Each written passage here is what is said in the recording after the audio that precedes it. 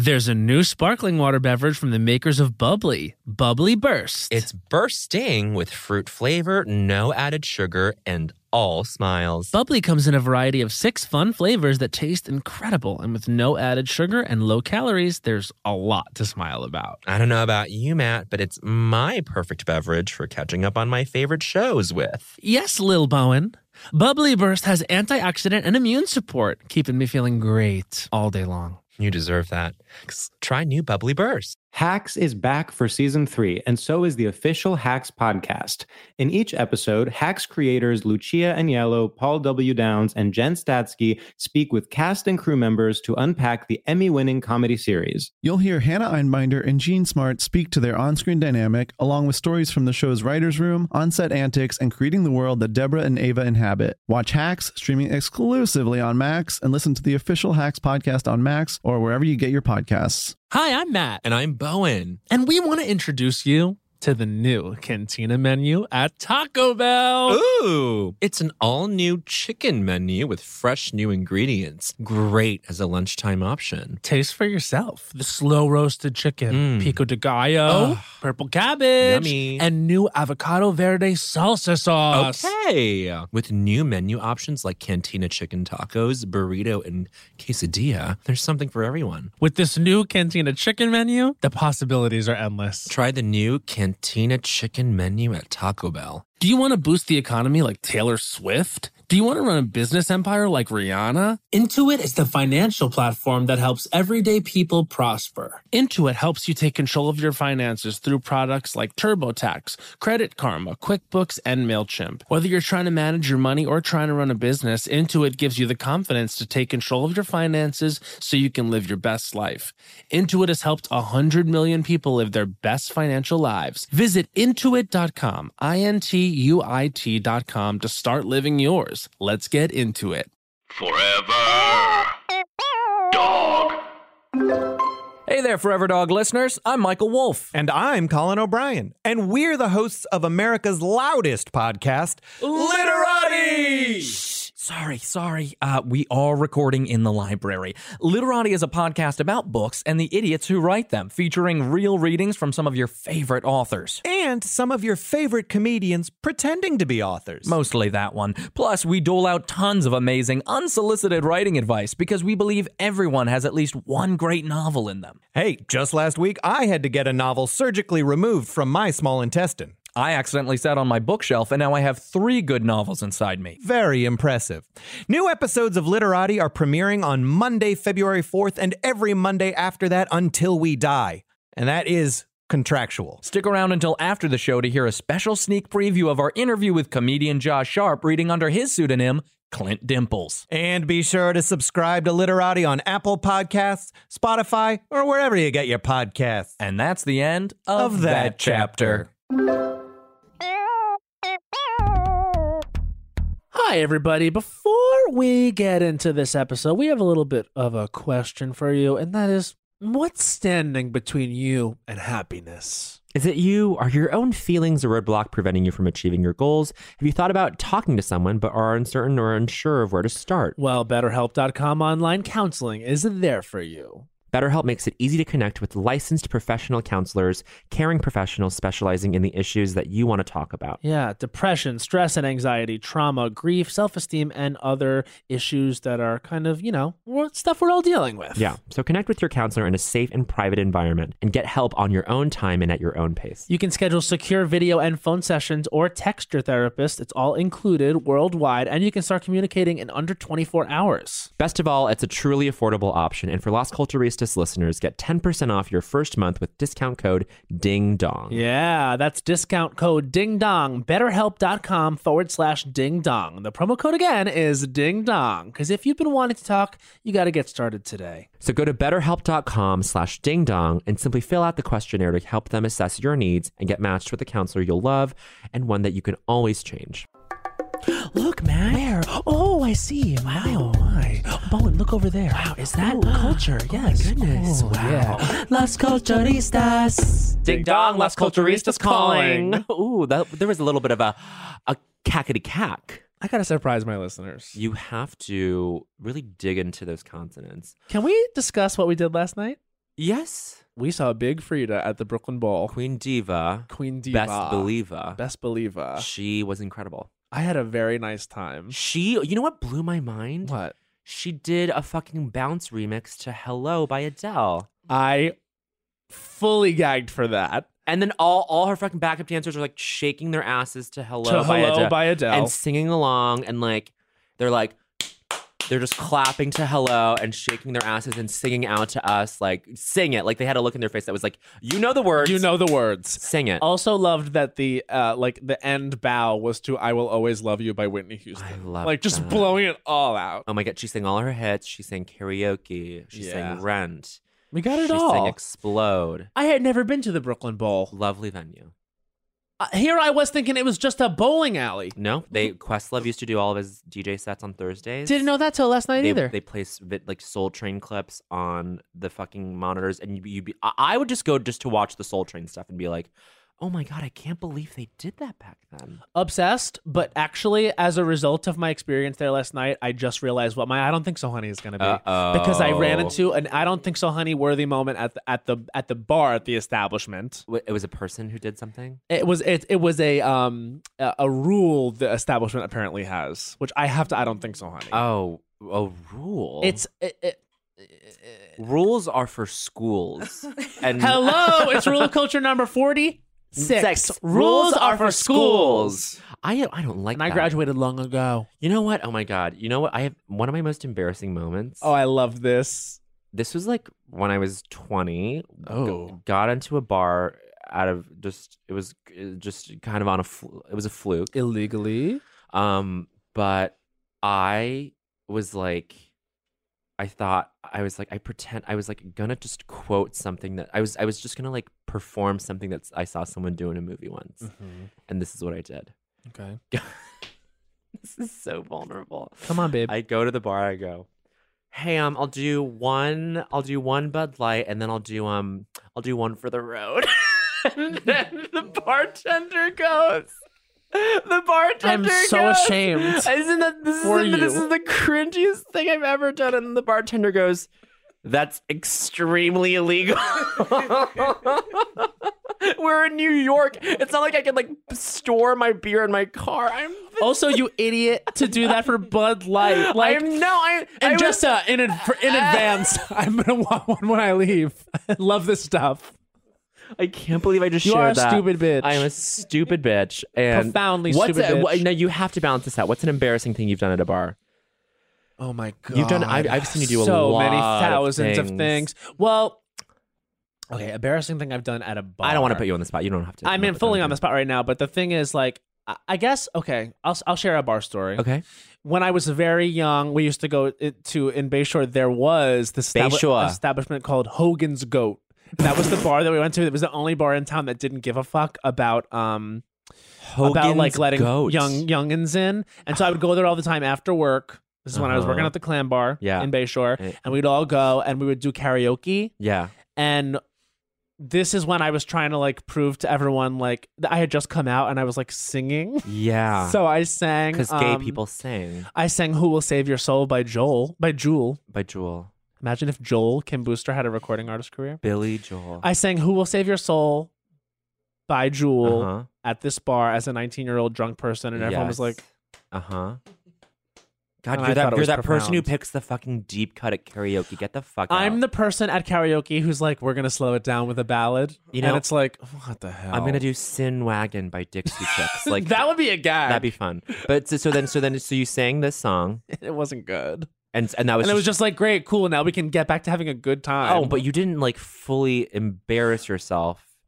I feel no, I mean, I've so- never done anything like you did. Isn't that I'm so ashamed of myself. You should be deeply ashamed.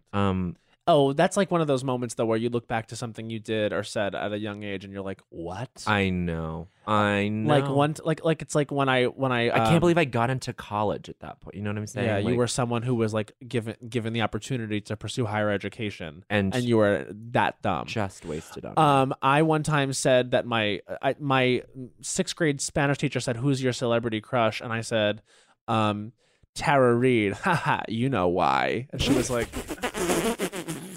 She literally looked the most disgusted anyone's ever looked, and I was like, and inside I was like, no. But that's toxic masculinity, y'all. That is wow, and we're all victim to it. And can I say, this atmosphere is not toxic. It is pleasant. It is an And antidote. It's an antidote. It is an antidote to the toxin. And here's the thing: we just were very vulnerable with each other. Ooh, and just that's a I little. felt comfortable doing that because I know that our guests. I feel that we are in the presence of greatness. And I'm feeling very comfortable because we actually got to know our guests very well over the summer. Yes. Because we had an amazing experience with them. Yes. Because we were on very frequently, and we were honored to be on After Party. So fun. On Facebook. Yes.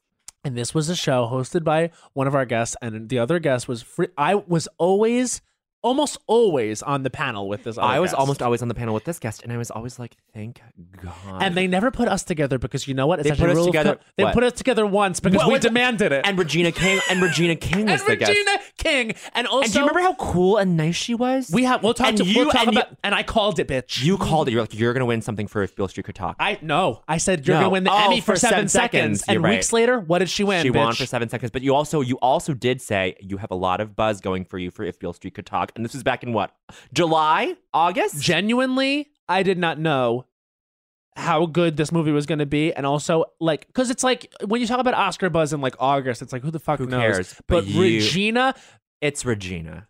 She's a known quantity. Ms. Regina King has been one of my favorites for a long time. A long time. And- Since Miss Congeniality 2. Since Ray. I'm kidding. Since Jerry Maguire. Yes. Okay, so here's the deal. Yeah. I love our guests. I love our guests and so much. And you can see them upcoming. Ooh, upcoming. Okay, one of our guests. We're just gonna separate them by name for now. And we're getting them in a glow moment right now. In a glow moment, the day after John Mulaney tweeted both of them, And saying, that's John Mulaney. John Mulaney with an M, honey. It's rule culture number 21. That's John John Mulaney. tweeting at our guest saying, "What an amazing night of comedy at Caroline's. Perfect comedy. Perfect comedy," he said. And it was truly the pageantry around this tweet, beautiful. This was at Jabuki Young White's show at Caroline's. Yes. And talk about breakout artists. Breakout artists. Speaking of breakout artists, one of our guests is performing on February 19th at Caroline's As a breakout artist. as a breakout artist. It's Rebecca O'Neill, and then you go for the other one. You're not even going to believe where our other guest is going to be performing from February 21st, 23rd. Is it New Orleans? It is New Orleans. Oh. Sonia Denis will be in New Orleans performing her ass off. Her ass. And our guests. February 21st through February 23rd. Yes. And And if you've been able to accumulate all these hints so far, you'll be able to deduce that our guests right now are Rebecca O'Neill and Sonia Denis.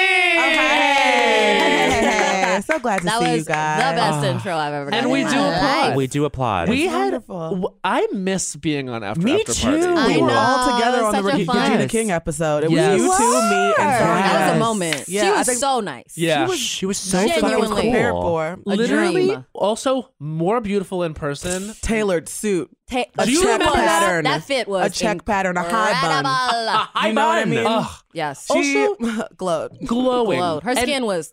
Yeah, and there were many guests on After Party. We met many Yeah, guests, y'all and had great and guests. I will say this. You had a ton of incredible guests. Probably Regina King. I would say probably the most famous guest, Yeah. and so kind, So kind. so kind. Beyond like, kind. I think one of the nicest, like, famous people I've met. Yeah, Yeah. absolutely. And Yeah. she called us by name. Yeah. Yeah. She Learned like the name. Bye, Matt. Yeah. It was like, what? Yes. I just like blacked out. I was like, okay, wow, was she's really gonna insane. say and look everybody in the eye and was Yeah. like joking. Yeah. so And she was fun. funny and like, oh my goodness. Yeah, Like, and she tried with the game. Remember how excited she got? I was No, like, she this wanted shit to is so win. stupid. She was I was like, should we competitive. ask Yeah. Regina if she actually wants to do this dumb shit? And Yeah. then she was like, Yeah. hey, She and I'm was like, into whoa. it. I Love it. loved that Oh. show She so deserves. much. I watched the Yeah. Golden Globes, and when she won, I was like, Yes. Oh my god. Well, she's Yeah. been racking up hardware. I feel like Yeah. every award show you see now, Regina King is winning something. Yeah. And she's trying to shake the table. She's like announcing, she's Yes. challenging people 50% women. I I declare love it's you, that. it's you. Do Yes. it, do it. She I said love for that. the Kept next that 2 same years, energy, she said. yeah.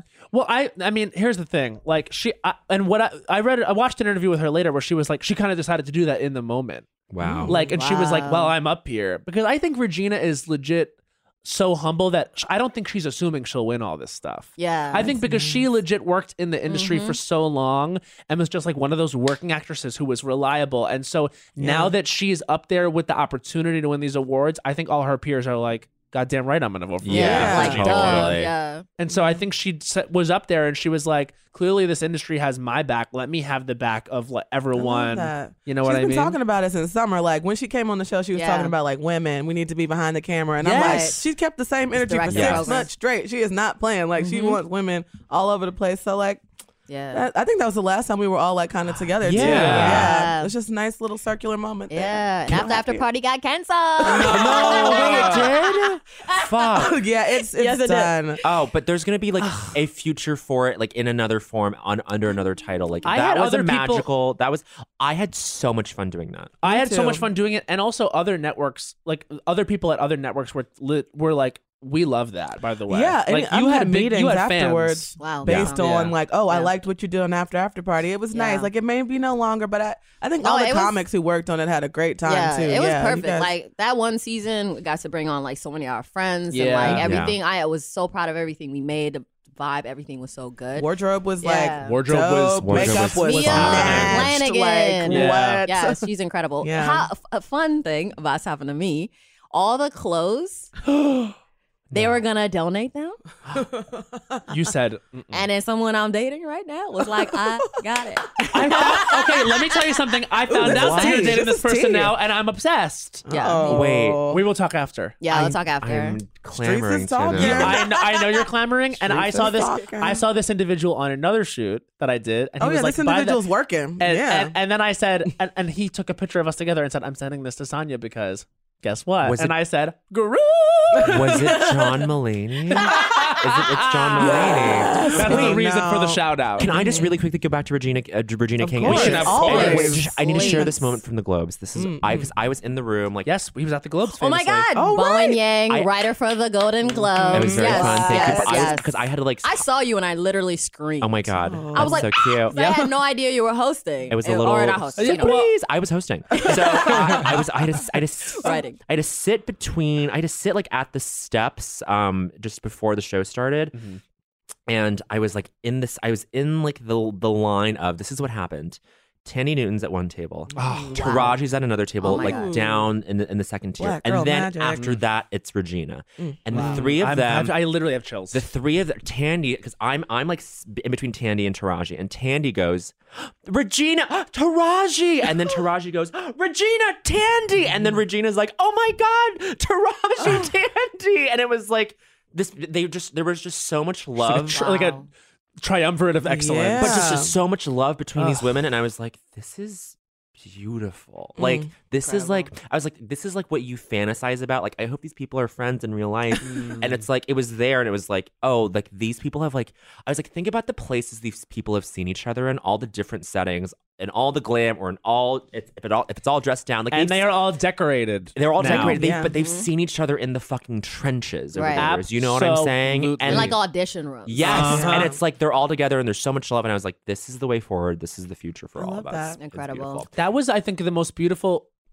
Well, I thought you guys did an amazing job putting the Globes together. It was so funny. Sandra was great, and then that really, I actually thought that it might have been a bit, but then when it was just a poignant moment at the end of her speech where she was like, "The reason I wanted to do this," laughed, like somebody laughed. And they were like, "Whoops!" I really thought that. I thought she was doing like a bit where she was going to get emotional, like on Grey's Anatomy when she would always do her monologues. But then when she legit just landed, like, I wanted to do this because I wanted to be part of this moment of change, and I see all you faces of change, and they panned around the room, and it was just like, you know what? Like a moment of levity right now in this fucking crazy world to just say that this is, especially from last year when they were all in black because of Me Too or whatever. Like this, because of time. Yeah, Time's Up. And I was just like, that was a really nice moment. The two of them were both like, we don't want to make it. Like, we really don't even care to even make a political joke about Trump. We don't want to really acknowledge that. Let's just focus. Sandra was the one who's like, let's just focus on the good stuff that happened. Because why not? Yeah.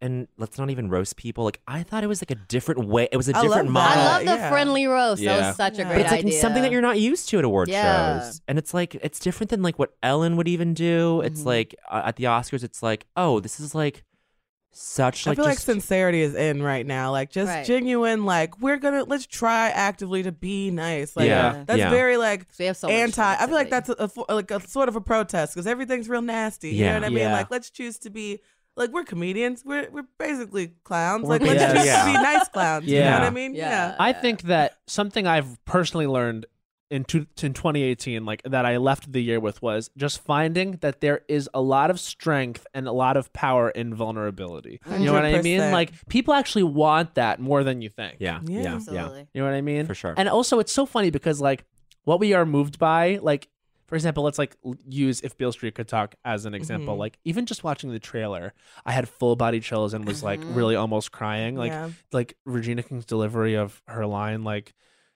if love got you this far, don't stop now, trust it all the way. I was just like, this is like what I love. So why would I ever be scared of being vulnerable in my work? You know what I mean? Like I respond to this above all else. Yeah. I don't know this about you guys. I don't know if you guys ever told me at least. Wait, how did you guys meet? Was it in Chicago? Yes. Okay, yeah, we were at open mics. Yeah. We started comedy within like a month of each other. And a guy I was dating then knew her, and he was like, yeah, there's another black girl. Because you guys... Oh, that's what they did. That's what they did with us and with Joel. It's the same story. Really? Yeah. There's another one. You guys should be friends. Yep. There's one who's not a white black dude, or black, honestly. Yeah. Like there's more black dudes, but like black girls. Of the people who started with us in Chicago around the same time, we were the two black girls. So we eventually were going to meet, and the guy that is our mutual friend, she was dating at the time, introduced us, thinking like we would hit it off. Sonya hated me so much. Really? Like I was in a different place where she was very like type A, very and like, I was also in a place where I was sex like location. very Tell me what your story is. I want to know about Where you do? Hey, what everybody. do you do? How you doing? How'd you get into comedy? Why do you like it? Who's your favorite? And I'm like, this was you? Let me just say. Read you was so chill. No. We clarified. This was 7 hard years ago. But also, I was on like 80 milligrams of Prozac. And that's also, what it was. I was a journalist her writing at the changed. time. Her writing changed. My physical handwriting is different. She used to walk around. Becca used to walk around with little tiny pieces of paper. Tea. As I drink some tea. Well, I didn't know any of this. Yeah. But that was only for like 2 months, and then you were chill. But it was Becca, fun. like the first time I ever saw Rebecca on stage was at the stand-up show at Union Hall, and I fucking did some bullshit bit, and she goes up on stage and does this like holistic like Mother Eruditia? But like no, I haven't done that. No, it was like I don't remember what it was, but it was like fully academic, and like I was like, this is like the and smartest. You probably were very attracted to well that. yeah, I was like oh my god, and you probably talked about like queer theory or some shit. I don't remember. I was like oh my god, who is this? And like you came off as someone who was like powerful, and maybe well, thank you. Was that something that like you are like, is this something that you're still like, of course you still work with it, but was this back then this thing where you were like, I need to like show my power or something, or hope what? Not. No, I think you were just. I think I just. It was. I don't like. My partner didn't interpret it that way. I think I was just a very like uncomfortable person in this new space, and I was like expecting her to be like, "Hey, I'm Rebecca." She said she was like, I was like, "Oh," and also, I don't like that this is power energy. a lot. Meeting and getting to know Sonya also did. You don't know how you're perceived out here in these streets. You know what I'm saying? You're out here doing what you feel is best. You're not knowing that you're freaking people out who are going to become lifelong friends. So I'm recalibrating her energy and stuff. And I do think like we're very as much as we hang out all the time. We're extremely we don't like the people. Same dudes. Like she'll be like, look at him. He has beautiful eyelashes. I'm like.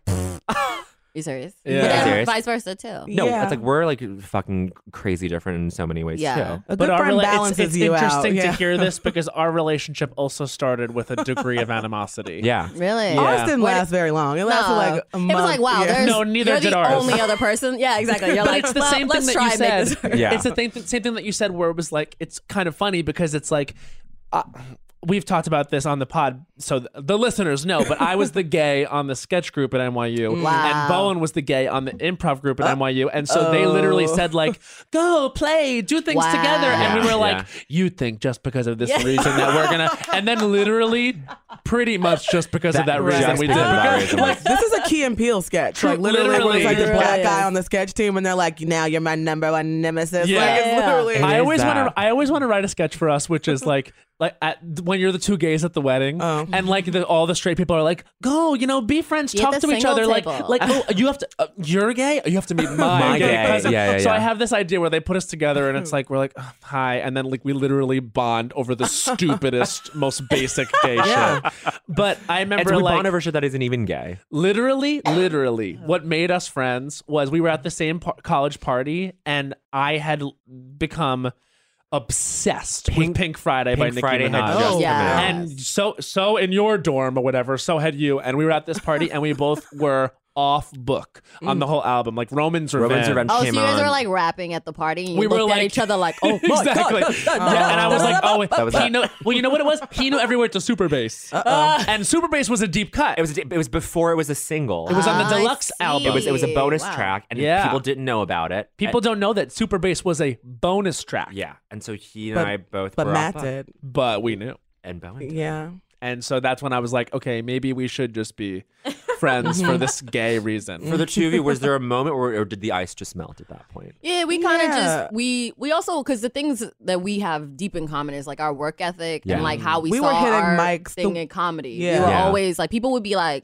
saying to us like, Becca and I would like have the same mentality about like going to as many mics as possible. Yeah. Like for some reason that would rub people. Like they would go yeah. nuts about it. Like, what do you guys think you're doing? It's like, okay, we're just honing our trying not to die in Chicago. Yeah. And also trying to do what we love to do. Yeah. I so don't we really would always think about whenever that element of it, but like how we got to know each other is literally like we were both starting at the same time. Like, hey, there's so much comedy here. Let's do some of it. Yeah. And we had carpools where it was like us and our group of three other friends, and then people would fall off, but we'd still. Yeah, it was like the group like, has changed over the years, but like the core of us are still friends now. And like 4 of us are moved here. Like we started the show back in Chicago, but just basically. Can I tell them when I was like, okay, this is the homie. Go ahead. One time we used to host this Mike at Cole's bar. Okay.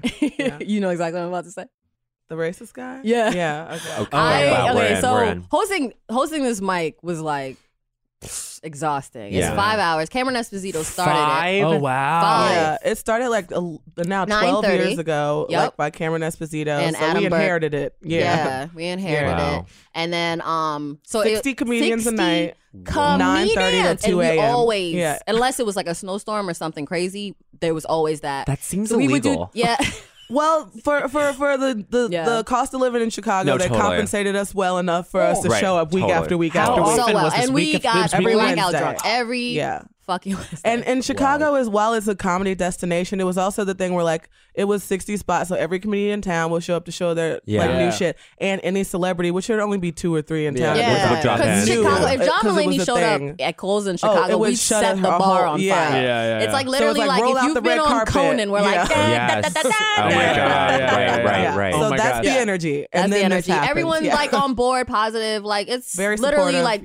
transplant some people from Brooklyn. That's what was there. There's a new sparkling water beverage from the makers of Bubbly, Bubbly Burst. Refreshing bubbles, colorful bottles, and playful smiles galore. Bubbly comes in a variety of 6 fun flavors that taste incredible, and with no added sugar and low calories, there's a lot to smile about. Each sip adds a burst of fun to your day. I don't know about you, Matt, but it's my perfect beverage for catching up on all my favorite shows with. Yes, baby girl.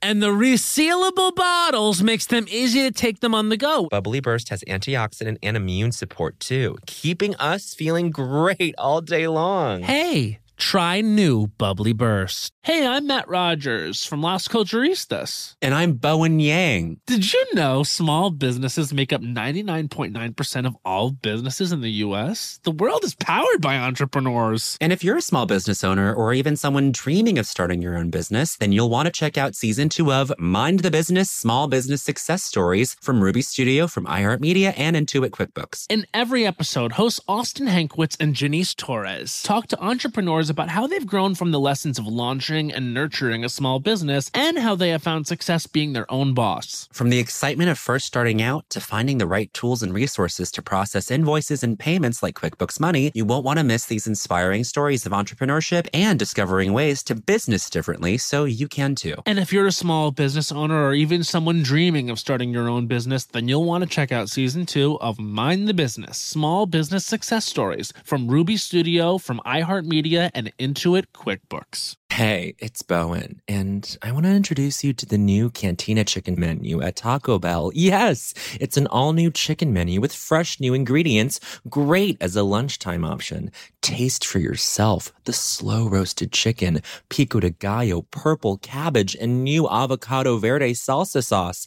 With new menu options like Cantina Chicken tacos, burritos, and quesadillas, there's something for everyone. And Taco Bell isn't just for a late night. With this new Cantina Chicken menu, the possibilities are, well, endless. Try the new Cantina Chicken menu at Taco Bell now. Now, I said.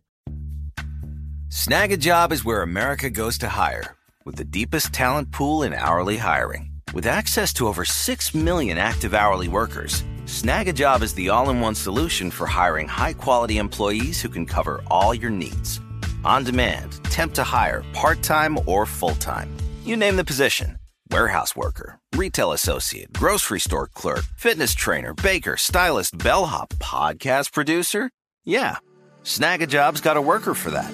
With our easy-to-use platform, you're able to seamlessly post and fill available positions quickly with a dedicated customer support team to provide all the help you need along the way. Kind of nice knowing you have a talent pool like that in your own backyard, right?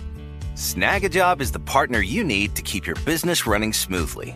So visit snagajob.com or text snag to 242424 to talk to an expert. Snagajob.com, where America goes to hire.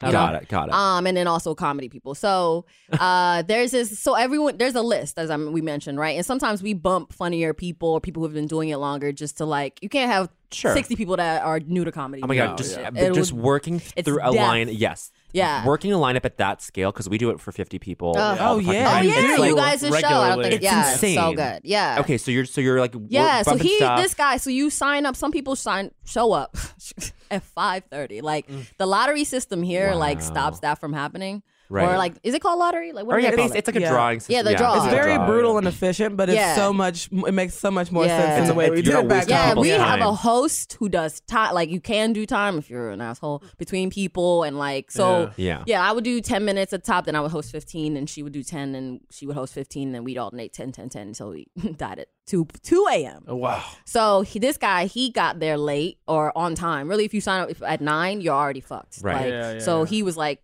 38. He's already wrong. Yeah. So he come, and men, this happened to me multiple times. Men did not like the women were in charge of this. It was always like they would try to like bully us into bumping them, and we'd be like, like, kill me, I don't care. Yeah. It was mostly a wonderful and pleasant experience. Oh, I loved it. It was like, it helped me such, 90% of the time was incredible. Yeah. And we both, I feel like I became a better comedian. I became a great host. And definitely riffing, like it taught me I can riff. Like it just, that was it. Anyway. Love that. So he's late 30s and wearing like a Miami Vice type blazer. No, that's the other one. It was two dudes who would never be friends in real life. Mm-hmm. One of them, like she said, Miami Vice blazer with a okay. No, the guy who record. So there's one guy, he's younger, like late 20s, maybe 30s. He has like a silver briefcase. Okay, no. And a hat, a fitted cap, all white in Chicago in winter. What? Then the other guy, like 50s, 60s, full on dad jeans to his waist, polo. I'm like, how are you guys together? Someone else was telling me they went to another open mic where they were spending so much money and being assholes. So anyway, that's the context of who these people are. So the guy, he keeps coming over, but a lot of people are coming over. Like, hey, when am I up? And I'm like, 34. We're currently on 12. 12? Really? Da-da-da-da. I'm like, I'm sorry. Like, and they treat you like a restaurant host. Yeah. And I'm like, I can't. This is what you have to do. Like, people will be like, I have work. And I'm like, so do I. And I'm here till 2 a.m. Yeah. Like, you know? So anyway, he's getting entitled pissed. So at some point, he starts falling asleep in the front. And this is after he's asked me 4 times when he's up. So I make a joke at his, I like say something and everyone looks and laughs and he wakes up like, Argh. So fast forward to when it's his turn. Yeah. This is legit. This is dad or this is younger briefcase dad. guy? Okay, dad. Briefcase guy hasn't gone up yet. He's just in the audience. He's in the looking back like with full the on woman, cocaine. with the woman who's like, and not to, I would never shame another. Too hot for him, but also I would never shame another woman or anything. But like, just the people at the other bar was like, she showed up here. He gave her some money. They've been together the whole time. So 2 and 2. Is it just friendship? I don't know. Who cares? The point is, they were point companions. The point is, no, like she had to endure this because these people are terrible. So he goes up. This is actually like one of the worst things that's happened to me on stage. But she goes up. She goes up. He goes up. I introduce him, right? As I get off stage, I don't even hear what he says because I'm just in my head like, who's next? That are looking at the list. Like, we're in the slog. So I just hear people in the audience go, and I heard everything that happened. Like, I'm off stage watching all the machinery churn, and he starts commenting on her body, which is the first thing men attack. I can tell you exactly what he said. Well, girl, I'm trying to be euphemisms here. I'm trying to talk around it because the first thing like entitled people who start bombing. First of all the entitled people always bomb. I don't know why that is, but full on. The people that leave you alone or maybe ask once because they're anxious. Usually, like, you'll have a good set. But, like, people who are in your ass, like, hey, what's next? And, like, annoying. Because they're desperate. Bombs. Yeah, so he starts going in on Sonya's body. My first instinct is hit the sound. I don't know how to use technological buttons or whatever. So I'm like, well, what I have to do is jog to the stage then. And so he's going in. He starts being racist, talking about, what's your name? He called me Shalonda. Like, Rashid, like, doing all of them. Just like stereo. The thing he said time. That was like so vile. And I'll tell you, because it's like, oh my God. I don't even sure. You can Google me and look at my body. Like, I'm a small breasted woman. So it's the spirit behind the comment more than the actual. I'm perfect. Like, I like my body. I don't have to wear a bra. It's great. But he goes, with black women, fine body on that one, but with black women, if you don't have titties and ass, what's the point? So that's the energy. Was that what people gasped at? Yeah, because and then it's already like, you're fucking up because me and her are here all the time. They like us. We give these people free drinks all night. You're really gonna attack. This is your opener. That's going, and then he proceeds to bomb. So that's when he starts calling us Shalonda. And then at first I was like, people started to boo him when he talked about my body, but I was like, no, leave it, because I was so excited to go on stage and roast this person. It's so easy. But then once he started saying racist shit, it was like because when someone does that, you want to be in a place where you can be calm enough to destroy them and not get emotional. But they've escalated it so much. Oh my God, it's not even over yet. So he gets off. I grab the mic. We go, get the fuck off. We're both screaming at him. Well, I'm just trying to like start this like sort of get out. Sort of fun. Miami Vice with the silver briefcase and the Coke. Pulls out his phone and starts recording this shit like it's and yelling funny World Star and yelling World Star. So I was like, bitch, I'm not sure us. World Star, because we were not even like, it was like he said on That's just fire. adding whatever. Yeah, but then one of these white dudes, I have to shout out John Marchaluski. I don't know if he's still doing comedy, but he's and Chicago's own, now Brooklyn resident Charlie Virgo. Yes, Charlie he came to our rescue. His phone. They matumboed this man's iPhone out of his hand, like flies in the back. The comedians start moving it because they don't want to. He's like, my phone, da da da da. And then the finding security comes, because I guess people, and security is like this huge dude Larry, who's like the nicest person, but like can tell you how to kill someone with a finger. He's like physically gigantic man, but athletic internally. Teddy bear, like so nice, soft, the kindest. But if you saw him and he's like angry at you, you're gonna do what he wants to do. His hand is like all of our hands. Wow. So then he gets off because security's like, you have to go. Then Miami Vice, the dude is still trying to go up. Oh my God. And I was like, what? No. Yeah, I literally he wants his 4 minutes of stage time after that. After that point, I was like, how fucking dare you? And Cole is like, hey. And he diffuses it. But like, I was so, you ever be so angry, like you cry? Like I just felt that in that moment, and it was like, but yeah, he never did it. Like literally, people like that. The fact that he still wanted to go up on stage is so the entitlement. It's what it is. It's like people like that never know to leave a space when they're not welcome. Mm-hmm. It's like they are like, I'm gonna stay here and literally take up space, even though it's been made explicitly clear that I don't belong here, that I'm not welcome. Right. Like, crazy to me. But that is like out of a fucking TV show. I couldn't believe it. It was so surreal. It was mostly not like that. I also want to be like, most of Chicago comedy is like fun times. And the thing important to know is that all the comedians had our back. Like all the comedians were like everybody in the room, everybody. Love that. Love Chicago. Live Chicago. I love that story, and that you like is it like that's like a big seminal moment for you guys in your. Well, for me, I just was like, I would just felt so attacked, and it felt like. In that moment, like she had my back fully. Like she was I feel like I've threatened a lot of people for even looking at you sideways. So, actually, there was a time before a party. One other Wednesday, you know, like, what did you say to Sonya? Don't make me kill you. Don't make me do this. A woman once told me, people always comment on my body, but a woman once told me I don't wear enough dresses or something. This older female comedian in Becca was like, I'll throw you out of the window right now. And I mean, I don't have I was too high because I was so high I didn't know what was happening. I was like, why is she said shit like that to people? Like, we're adults. Who does that? Like, that's weird energy, and I don't have time for it. Oh like, my God. Have we ever had to throw down for each other? I want to say we have, but I don't know. We're hopefully people just aren't like coming at y'all all the time either. Really? No, I don't think anyone's like ever said times. anything fully fucked up. Well, so I talked about this on another episode, but we did this photo shoot where the stylist kept coming up to me and saying, and like they did like an eye makeup thing with me where that was just like a Spider-Man eye over my eye like this, and then like.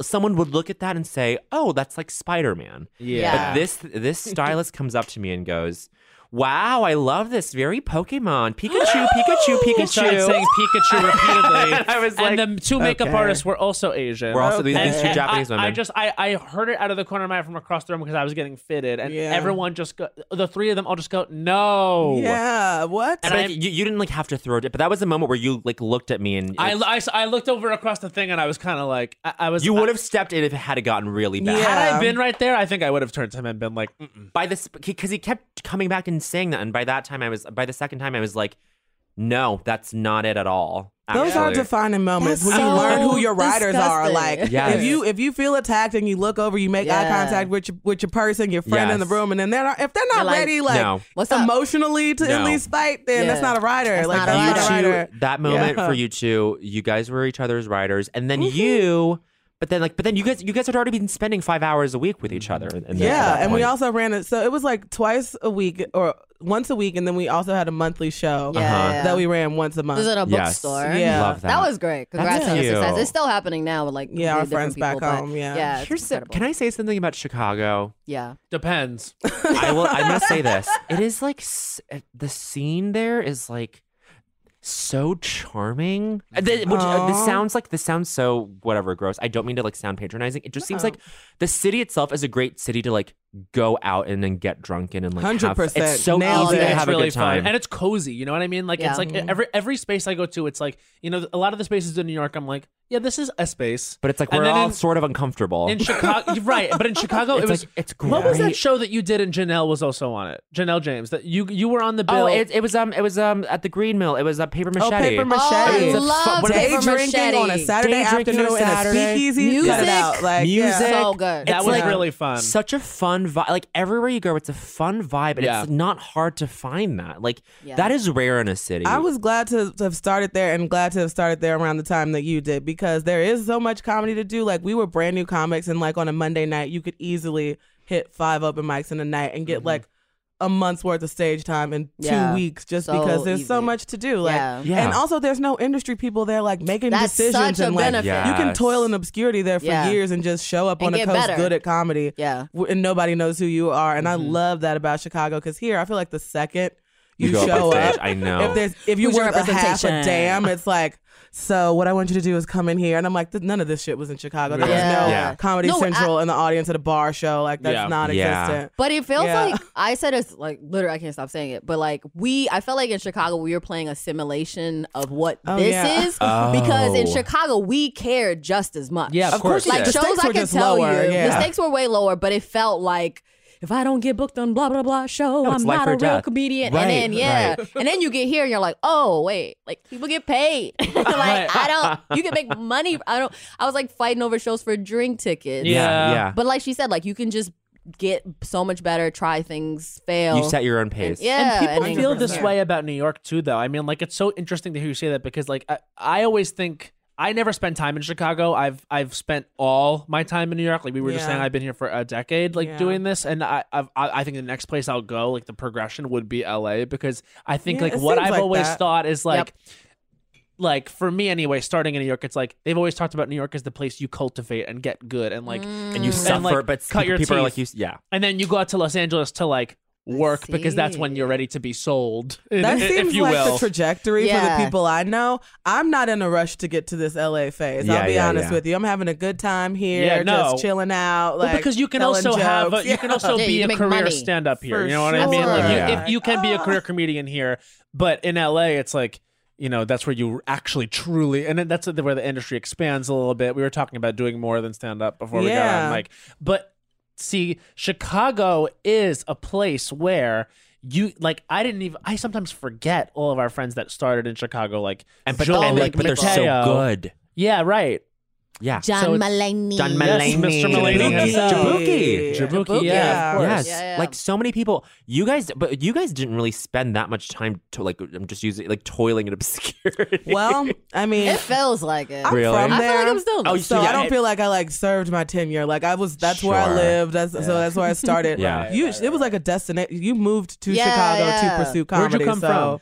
DC. I had a friend who. It was so random. I had a friend who was like, hey, I'm in the Second City Directors Program and da-da-da. Like I took a class. I was just in a place where I didn't know what I was going to do. Yeah, and then he was like, yeah, you should come to Chicago. And I like visited, and then I was like, fuck it. I just moved. Yeah, why not? But I didn't know like I was fully going to do stand-up. I was taking improv class. Right, of course. We've all been there. But it was so good. I have not been there. Yeah, and you'll never need to. No, she's a liar because you were an ambassador for 2 minutes. Well, yeah, I was a Second City ambassador because it was a scam to get. They needed to lure black people in, and I was like, I can help. Very that. Yeah, I was like, are you going to give me money? Absolutely, I'll lure my friends to spend thousands of dollars on this bullshit. Yeah, I've heard about this weird little thing. Where it was does. Like, I don't think it exists anymore, and I was not a good fit for the program because I didn't understand improv. I didn't know the structure of their, school. I was just like, y'all need black faces because people are mad at you. Got it. Like, I'll take the check. And here's the thing: it was just an exchange for discounted prices, and they were offering discounted prices to people who were interested in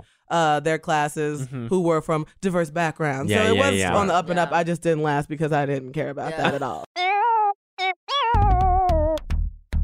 Excuse me, hi, are you a smile hider?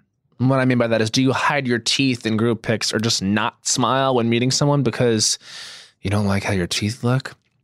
Let's get something straight. Your teeth, that is. Clever. You know, the ones you cover when you laugh or hide when someone breaks out a camera. I'm actually one of you people. Well, listen, your fears, put those to rest. We're going to get your teeth looking very good with Smile Direct Club. With Smile Direct Club, you can straighten your teeth with invisible aligners sent directly to you.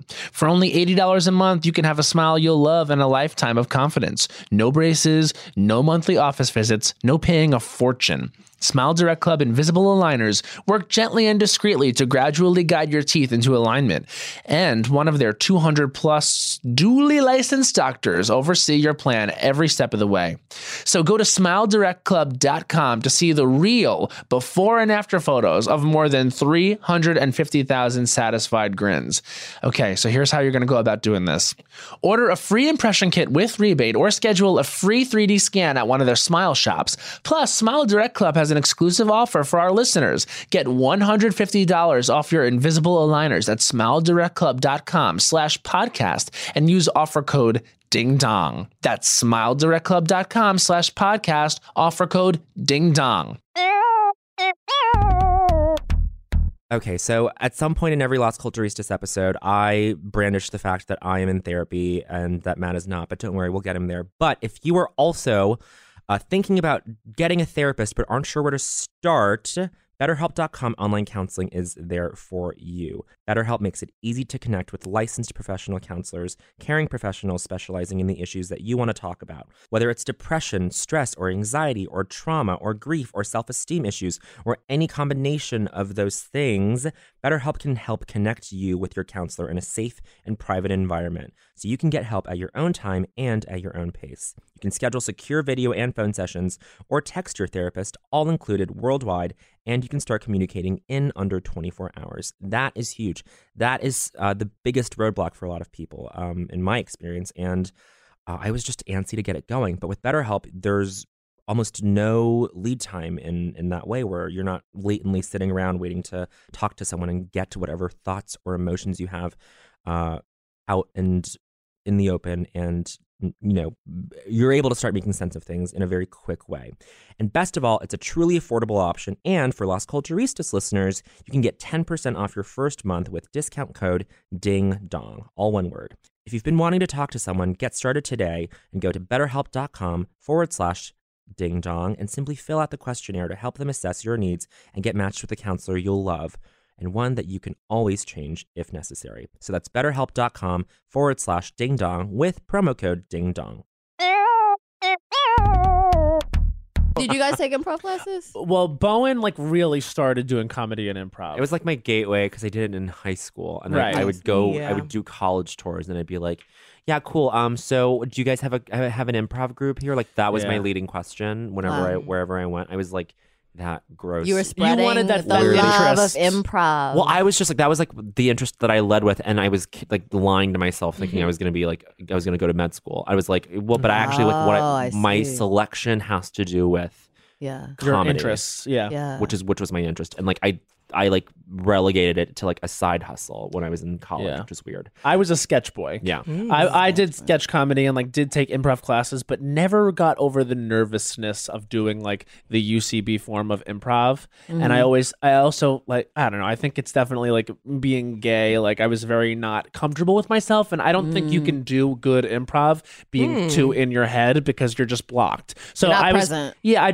For me, I was just so preoccupied that I needed that preparation. At the time, I would never have been able to just get on a stage like I do now and kind of riff with an audience. That takes time. Like you were saying, hosting is a real skill to cultivate. Really is. Going up and doing a 7 to 10 minute set, whatever, we know what we're doing, so we go up there and do it. You don't know what's going to be going down when you go up there to host. Even when we host our live show, which we do frequently, it's an energy that you have to get on board for, and you are really performing with the audience, and that's different. It's different. So I only think, and only now could I do that successfully, I think, because I'm not in my head. And I feel the same way with improv. You're going up there and you don't know what's about to happen, and I wasn't comfortable with that. I also think it's a type of mentality, because I would be in improv, say this, then say that, and say this. You can't be that type of person who's orchestrating. I know, I'd be writing on the back wall. I would be fully I'll go out and say this, and then this person will probably say this, and this would be a funny thing to happen third. Because I really my whole education and background is in writing, so I couldn't stop. Yeah. Do you guys feel this way where especially maybe ever since you guys moved to New York, the little tiny skills that that you are required to pick up, working I'm Sonya's video game analogy works for so much stuff, because it feels like... What's your video game analogy? Well, everything in Chicago was just a simulation. Well, to just take that to a new... everything in Chicago is we're picking up these skills in the first level of a video game, and then when you get to New York, you got to beat all the bosses. Yep. Yeah. It's all these skills I accumulated over the years, remembering to do this, learning how to perform, because when I learned how to... When we first started, I think I knew how to write a joke, and Sonya came from an acting background. Deliver. I thought she was like a magician, because I was writing my jokes. I would put the comma in, and that's where I would breathe. And I would recite my jokes at the audience the way I had written them. And she came in emoting and knowing where the line is. But then it was harder to write jokes. Yeah. I would tell too much detail, and we had different. I feel it's about finding your strengths, using all the things. But that's on a broad. Totally. That's you can hone that in any place, and that's great. But I feel once you start to do stuff you have your own TV show, basically, you basically have to like Sonya, I'm sure you had to learn how to deliver something to camera, or know where to look, or know your angle, and know how to know about continuity or be, it's like these little we bullshit were talking things. last night in an Uber or a Lyft, sorry, because Sonya doesn't believe in Uber's corporate policies. Right. And I don't think any of us here do. We shouldn't. I don't, I'm broke. So I'm a Lyft bitch. Yeah. Lyft bitches. We were talking about like back in 2012, like I think I was trying to be grateful because I was drunk. Like imagine in 2012 if we would have seen ourselves now in New York City talking to John Mulaney. Like, but it is like no, that. I do that a lot. It's nice, right? It's so nice. Also, the other side of that, the negative side of it was, did you think that when we decided to like go on stage and like tell our little jokes that we'd have to be thinking about all the rest of this shit too? Like all this side stuff. That's the thing about New York. Career stuff. Like, you get here and you're like, oh shit, there's so much more outside of performing. It's full time. Yeah, like managers, agents, people in industry things, and would you do this and like, It's full time, and also now, I love it, though, I do too. I actually and try to embrace every part of it, like even the social media aspect of like branding yourself and appearing to be like, and so it almost like it makes you cut yourself some slack for like doing that whole thing of like, yes, social media is a projection, but also we need to do it because it's part of our career. Yeah, no shame. You have sorry. to be appealing, and so. But something that I actually think the biggest part of it, and especially now that we're all at a certain point, it's like. When you meet with people, you have to be personable and like to me, it's like actually a lot of this career is being able to have conversations and like audition in a room as yourself. Right. You know what I mean? That's a general, right? Like Yes, they tell you exactly. like, oh, we're just going to sit here and talk. But it's like, you're trying to make sure I'm not a psycho. Those are the most important meetings. And that I could be, a person who could be around you. I hated them so much, but now I can I think it teaches you how to talk too, like Yeah. in an interview situation or whatever, like just to be like, bring, hit and It's slip in less some pressure. info about They're you. new to me, and I'm having a great time. Like I didn't know. I was God like, bless you. who wants to talk to me? Oh my god! I'm like, how do they know I exist? Tell me more. What do you like about my? Oh wow, this is great. Wait, have Like, you been in one where they didn't really know who you were? Not yet. Like I I've didn't only want been on anyone, like like- 5, and I'm like, are you guys quoting my jokes? Like, tell me more. And then I Yeah, found out those they are want the you to best. say shit back, so I have to like work on that part. Like you gotta like pitch stuff. I was going in unprepared before I had like management or any like or any representation whatsoever. I was just like fielding random emails like show up at this building for this network, and I'm like. Tell this person your name. Yeah, I was so excited. Now I'm like, no, these are important meetings that should be leading to opportunities and not just compliment sessions for you. So business, you know. We did a bunch together, like when we were out in LA Oh, earlier really? in the year. Yeah, we and had a script. It was scripted, honey. It was like Y'all are we so would ready. we would be telling they were like, so how'd you guys meet? And that was like cue to start the routine. Yes. We had a set. You We have had a to do set. it like that in Yeah. order to get it in. Yeah. The learning curve. The learning And then curve. I used to have like I had bullet points for my story, and then I had jokes I always slipped in. Gotta tell if you're an immigrant, gotta Yes. tell a joke about your mama. Yes. She's not into it. Yep. And then I would do the second part where I would picturing things I like. But before that I would just be like, shit, I didn't tell him this, I didn't tell him that. They are shows. You're Yeah, performing. shows. You're You gonna are perform. performing, So yeah. I've learned whenever I that. have like a bunch of meetings in a day, I'm like, that's 3 or 4 shows, and then you know Yes. that night you have 2. Yeah. So it's like it's. Those, that makes me enjoy it. Like I I started like it enjoying once too. I thought that, because I was like, okay. Can I say Before I something was crazy like, about this though? As Yeah. much as I'm thinking about my career here, and I think we were just talking about this too. Like I'm glad that we've been so like. It's you feel disconnected with your friends here, but I feel like we've had shows together recently, Yeah. and we're doing this, which is great because we're talking about a lot of the same shit. Even though I feel like my career is more focused here, I also feel for some reason like this is the first time we've actually like chilled out and thought about our personal lives, Yeah. like living in like a career life. In Chicago, you just balance. feel like, we Work, were just work, like, work, comedy little is everything. comedy Da-da-da-da. machines, yeah. I would tell him, like, me and my ex, we'd be like, comedy first, and you know that. Like, da-da-da-da. Yeah, like, yeah. it just, there was nothing Also, else. There was no time. We were very young. Yeah, And now we're tired. Yeah. And now we're it's also fucking tired. Imagine like we would be in Chicago, like here, my God, like mics are harder in the fact that like it's only comedians or people.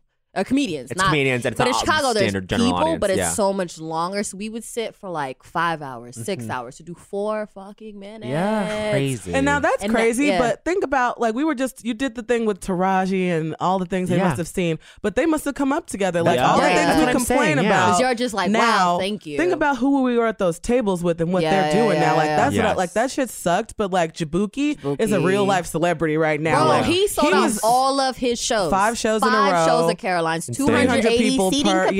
yeah. I googled it. Yes, I no, knew he's he was no doing joke. yeah, Couldn't and he believe was it. sitting It's there so doing good. his 5 hours too. So I'm like, wow, that shit sucks. Like Everybody, we know so many people who like were at those little awful tables with us in that little weird bars. It's what you do, and they're winning right now. And I'm like, hell yeah! Like we served our little time. Here's one thing I think that I was literally just thinking about this the other day. It's like sometimes people will ask me what my interests are, and I'll be like, well, I do comedy, right? And then it's like it's so interesting because in order to do good comedy, you must be speaking about your interests and talking about your life. So it's like it is that thing of like when you wake up every day and it's about this, but you have nothing else to compound that. That's not it. It is important to be out there and like experiencing dating and like that. There's a reason why these things get discussed ad nauseum in comedy is because we only make room for the things that are essential.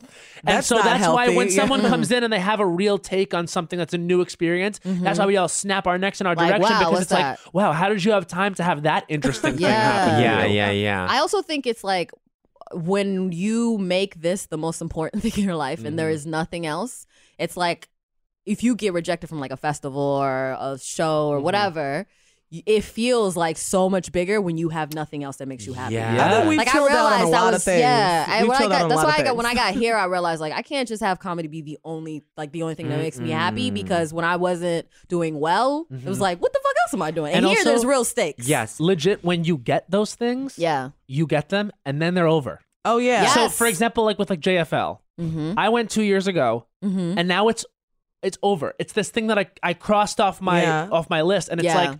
That have been sitting there for years. And so now it's like, wait, what are my goals now? It's like you keep moving. If you have the certain mentality that I think we used to have more, and we still do, like we're still ambitious people, but I'm happy for the balance because it used to be like never being happy or never being satisfied because you're always moving your own goalposts back and back and back. As soon as you get that thing that we would complain about not doing shows. We do the show be good, and then be like, okay, so what's next? Like, what am I upset about not having now? Like, you pull up your phone and your friend is like, hey, I'm opening for you. Like, bitch, I'm not doing anything in my life. And I don't feel like that anymore. Like, we were 25 or some shit. Like, I'm a grown-ass person. Like, I don't have time for it anymore. You just sort of like get to a place where you can like comedy. You also, I think one thing too is like we all kind of believe like I have to, if I don't do this, I will never get out of this thing.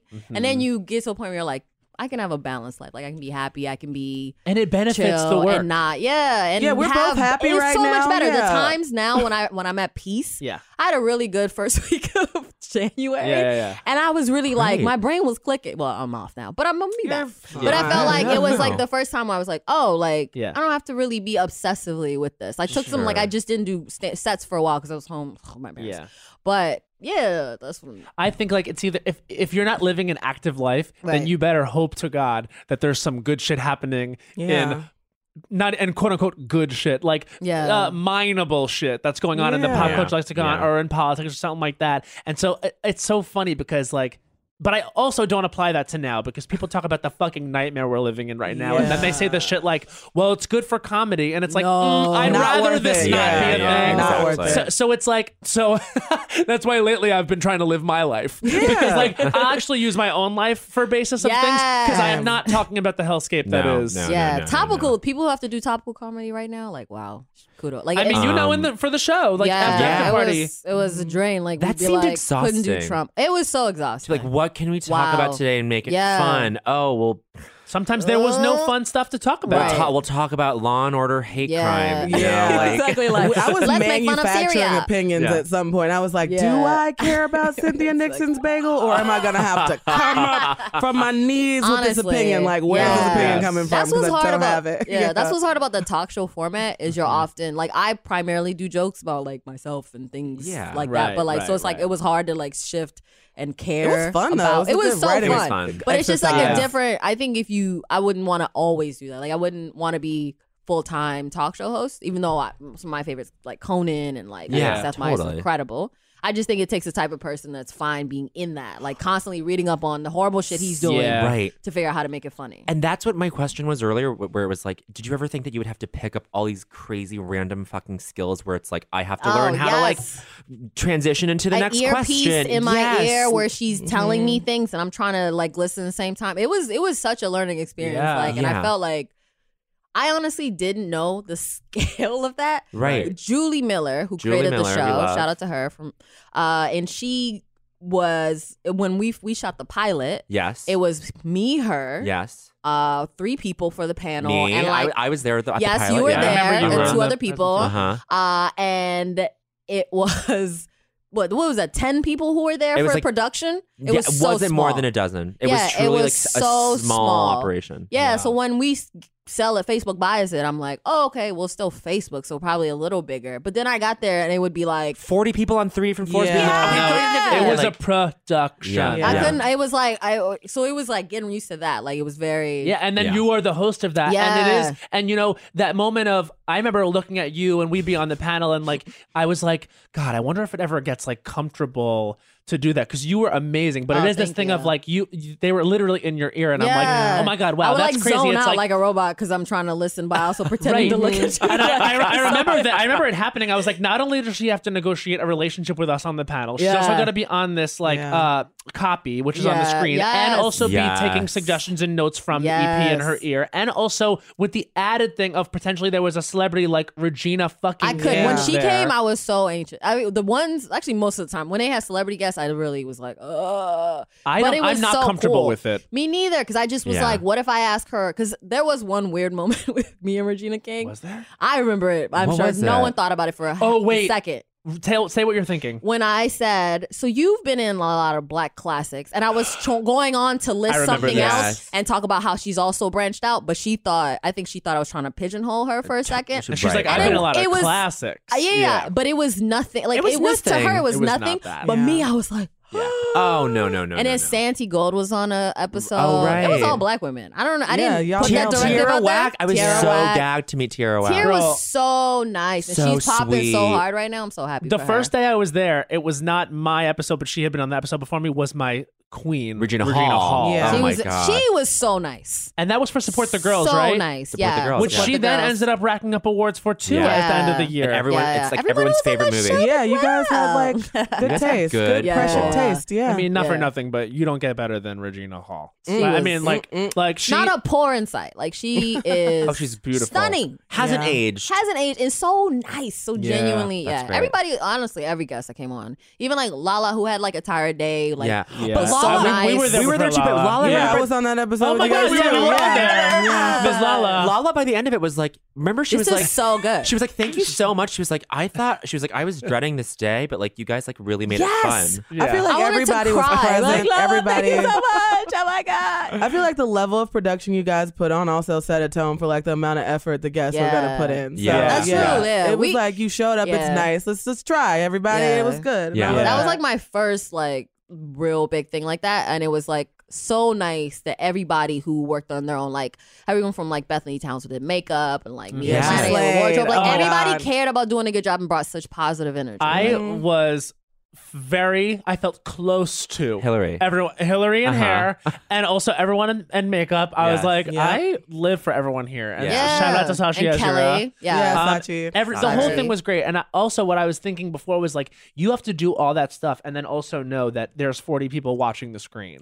So it's like True. when you stumble over a word, you're like, ugh, you have to just like focus on the fact that Yeah, like and I you go, have to say it blah, blah, blah. again. Here we You go. know what I mean? But that Yeah. is hard. And It it's was also a lot straight. of Towards the pressure. end, I was like, Yeah, I Like, could yeah, tell when we you did were that over every it, but you day. turned it on so fast. And Bowen was Yeah. talking about the skills that you pick up over the Yes. way. Knowing Tanya this whole time, from the time back 2014, 13, the skills that you pick up, like doing stuff like hosting calls on nights Yeah. where shit Yeah. is bad, having to be on, having Yes. to like Yeah, respond when you're to you. tired. Yeah, Do yeah, you yeah. want to drink? Plus, here's my joke. Here's the next comic. Let's think about Yeah. this. Like all those cylinders are firing once Yeah. you once you secure the bag. You know yeah, what I mean? yeah, Yeah, yeah, absolutely. yeah. You're All like, that work oh, you do thank along God. the way is like how you secured the bag Yeah. in 2018. Like, Yeah, it's totally. literally No. like the journey. So. That was a cool show. I remember when we auditioned for you for it. I was like, I think Oh, that yeah. we'd be good on. I think that we'd be good on it, and I was really Yeah, pumped. When no, we got were it. like, Yeah. I was already like, they're going to do it. Like, yeah. Oh my God. It That was a such- journey too behind the scenes because from the pilot Yeah, to it getting was picked so up. much. Like honestly, I Yeah. loved it, but towards the end, I was like, I have to. Like it was just so much. The thing too is like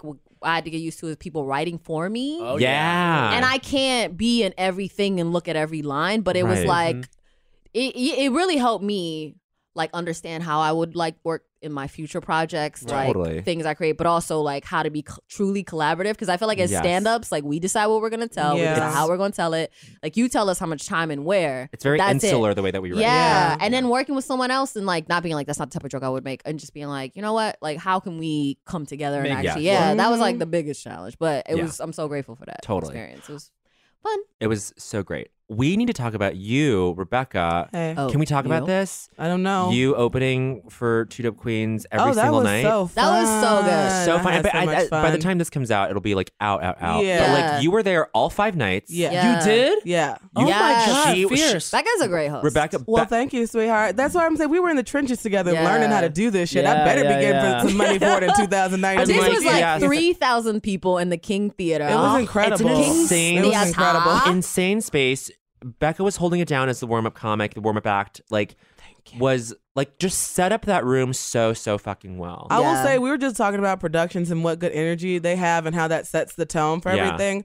Honestly, being at King's Theater, watching 2 beautiful black women run that shit, be in charge of that shit, book that shit, because I can't say who the guests are, but the people they pulled out who were honored to be there to see Phoebe and Jessica, 2 black girls in our age group. I'm like, what could go wrong? Like literally all these people paid tickets to see. I felt so great doing it. Like I met Phoebe at a festival that no longer exists, and called Bridgetown in 2013, and like, Bridgetown was remember Bridgetown? the best. Yeah, remember Portland? Yes, Portland doesn't exist anymore. Did Portland's you guys? gone, Yeah. Well, we're going to be there on February 19th, so I hope it's there. Oh well, it'll come back for you. Yeah, they would never. Portland would never cancel I itself love before you Portland. came Phoebe through. is, I don't know Jessica. But I don't know her that well either, but Phoebe she's, is yeah. queen. great, too. Phoebe came on. Phoebe came on Las Culturistas when it was still pretty early. Just a baby podcast. And we you know, were she's always nobodies. been so supportive, and Phoebe is one that will send a text. Oh, you know what I yeah. mean? Like she checks in. Wow. I She's really so nice. like. She's So always nice. been nice She to sent me. me a text the other day that was just like, Yeah. thinking of you. I was like, what Wow. why are you thinking Yeah. of me? Right. I posted She's something on talking to Instagram and Oprah. she- She's yeah, like, she posted "What about are it." She's like doing?" interviewing Oh my Michelle God. Obama, Yes. like also remembering her friends. Like, what a Yeah. queen, what a true dope queen. Yet you another know what I mean? best-selling Queen. book. Why Yeah, not? what a true dope queen. They're God. so good. Yeah, I really was happy to be a part of that, and like the lineups they have, like the comics that are booked, Yeah. amazing. Everybody's looks were great. Like So they had good. different Everyone's themes so every sharp. night. It was I was fun. just also just happy to be hosting again because Yeah. like since I moved here, I've been doing like sets at every bar in Brooklyn. Yeah, Like yeah. every bar, so many bars, and I'm like, I'm just happy to Yeah, be hosting isn't that a again. different thing? Like, Now there's yeah. like a whole new level. Like in Chicago, it was like club bar shows. Like that is it. And And, then what like is it now here? you realize, well, here there's like you could do a Comedy Central showcase. You Sure, could sure. Actually Yeah. open for someone on a weekend that's not like, whoa, Zanies. Totally, No, totally. sorry. The only opening gigs We love that- Zanies. I love Zanies. Yeah, Zany's great. That's where I did my TV show back home. So love you guys. Zany's Hey. Chicago and Rosemont. Check them out. If you're listening, please. Yeah. Things are changing a ton here, though. I was just talking about that. Like, you know what? It's so crazy, but like I came up through UCB, and so now just to look from 5 years ago to now, like it's UCB crazy. is UCB closed. East is now closed. Yeah. and by the time this episode comes out, it will be closed. This happened very Wow. quickly. Yeah. UCB House Kitchen is now the space. Okay. There, and you know, it's an adjustment, and it's bet. just it just goes to show you, like, if you're out there doing it, like, you know, take it in, because like that UCB Chelsea space, that was a very special, space place. with a lot of memories and a lot of moments. So, and you know, you're living in major cities where there's a lot of turnover and it's hard to keep businesses open. Yeah. So you know what? If you go out there and like, I don't know, you know what I mean? Just like support, tell friends about the shows that you're doing, Yeah. like, because these spaces are not going to be there forever. Yes, but I think what the 4 of us are doing now is like really taking a second to like check in and like do a thing about like our own careers, which like for anyone listening and thinking that this is like so like masturbatory, it's not, because it's like we're really just we don't take the time in our own lives to do this, I think. Right. To really actually think about where we are, where we want to go, why, what led us to the places that we are. Yeah, I now, didn't what even we've know we were learned. going to have a career chat today, but you know, it's been very healthy. Well, that's why I was literally saying, I was like, we got Yeah. you guys in the moment of the glow. And here's Well, it's one- yeah. and last night it's Yeah. like, Oh yeah, we didn't even tell. well, last night, like was literally, fun. they were on Jabuki's Caroline's show, Yes. and Jabuki. John Mulaney tweeted afterwards about Rebecca and Sonia and Pat and Jabuki and everyone that was on the show, and it's just like, First of all, it was a gag to see that, and that's the biggest stand-up that's working right now. Yep. Incredible. And to know all the names, that's very cool. And to be find the Twitter handles. To find the handles. That was very thoughtful, very nice. So he didn't have to, incredibly and I'm kind. so glad he did. And so that's why, like, incredibly I was like gagged that we were having you guys here today because, like, that is like pretty fucking cool. Yeah. I'm very happy about all of and that. we were just talking about what a nice guy he So is. nice. Yeah. So nice. It's not always like that when you meet No. people that are super successful, but in that He's situation, incredibly it is great. We should ask the question. We should ask the question Because ask all of our we guests. always ask a question of all of our guests, and we've kind of danced around it because we did talk origins, but on Las Culturistas, and I do know how to say the name of my own podcast. Yes. Despite many people not. Sure. My own father goes, "Is Las Costa Ricas recalling this week?" I was like, close. "Oh my god!" Recalling this week? Are they recording? Recalling? Recalling. Isn't it funny parents talk about? Oh my god, it's so interesting. And I was like, Dad, it's not hard to say. It's the word culture and then istas. He's like, I'll get it. But we, on this show, we ask every guest, what was the culture that made you say culture was for me? The defining pop culture in your life as you were growing up that you can look back now as the adult you are and say, that was really kind of like important, whether it be a movie, a musical artist, a television show, a place you grew up. Like, what was it? Let's go to Rebecca first. Well, we've talked about comedy this whole time, so I hate that mine is comedy on top of say it. it. But That's who you are. Well, I do feel like it's a defining thing. Like, I grew up religious. Like, we were in church all the time. I was not allowed to watch Comic View on BET, like ever. But I snuck and watched it every single night. That's why Every you night. love this. And I never thought I wanted to be a comedian until I was in my mid-20s. But Really? thinking Wow. back, I was I wrote about comedy. I was like, You were a journalist. yeah, you were a journalist. for like different places. So Yeah. I knew I loved comedy, but I never thought I was going to perform. Yeah. But thinking back, I'm like,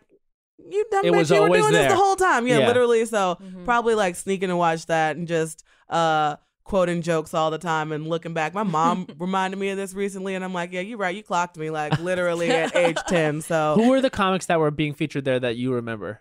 definitely Dion Cole. He's like a Chicago legend, I guess. He's on Blackish now. I do remember seeing Leslie, what's her from SNL? Leslie Jones do bits about like being a black woman and like wanting to fuck and being aggressive, and I'm like 10 years old, like hell yeah, like not even knowing what exactly she meant by any of that. Those people though that really resonate with you, even if you haven't experienced it, like at 10 years old, I felt like I do knew, connect. yeah. You do know. There's You something do. about it. And yeah. I really thought like this was like some of the jokes. I'm like, this is what it must be like to be an adult, like that type of stuff. Also, I have very like warped ideas about what was going on Comic View. Like they had a setup where there was a bar on stage, there were girls on stage, there was a back and forth Miss volleying, blah, blah, blah. riffing with the hosts and the people behind the bar, and there were like really beautiful women on stage every night. And in my head, who I wanted to grow up to be were the women who were like beautiful enough to sit on the stage on Comic View. Wow. And here's the thing, it was always the same women.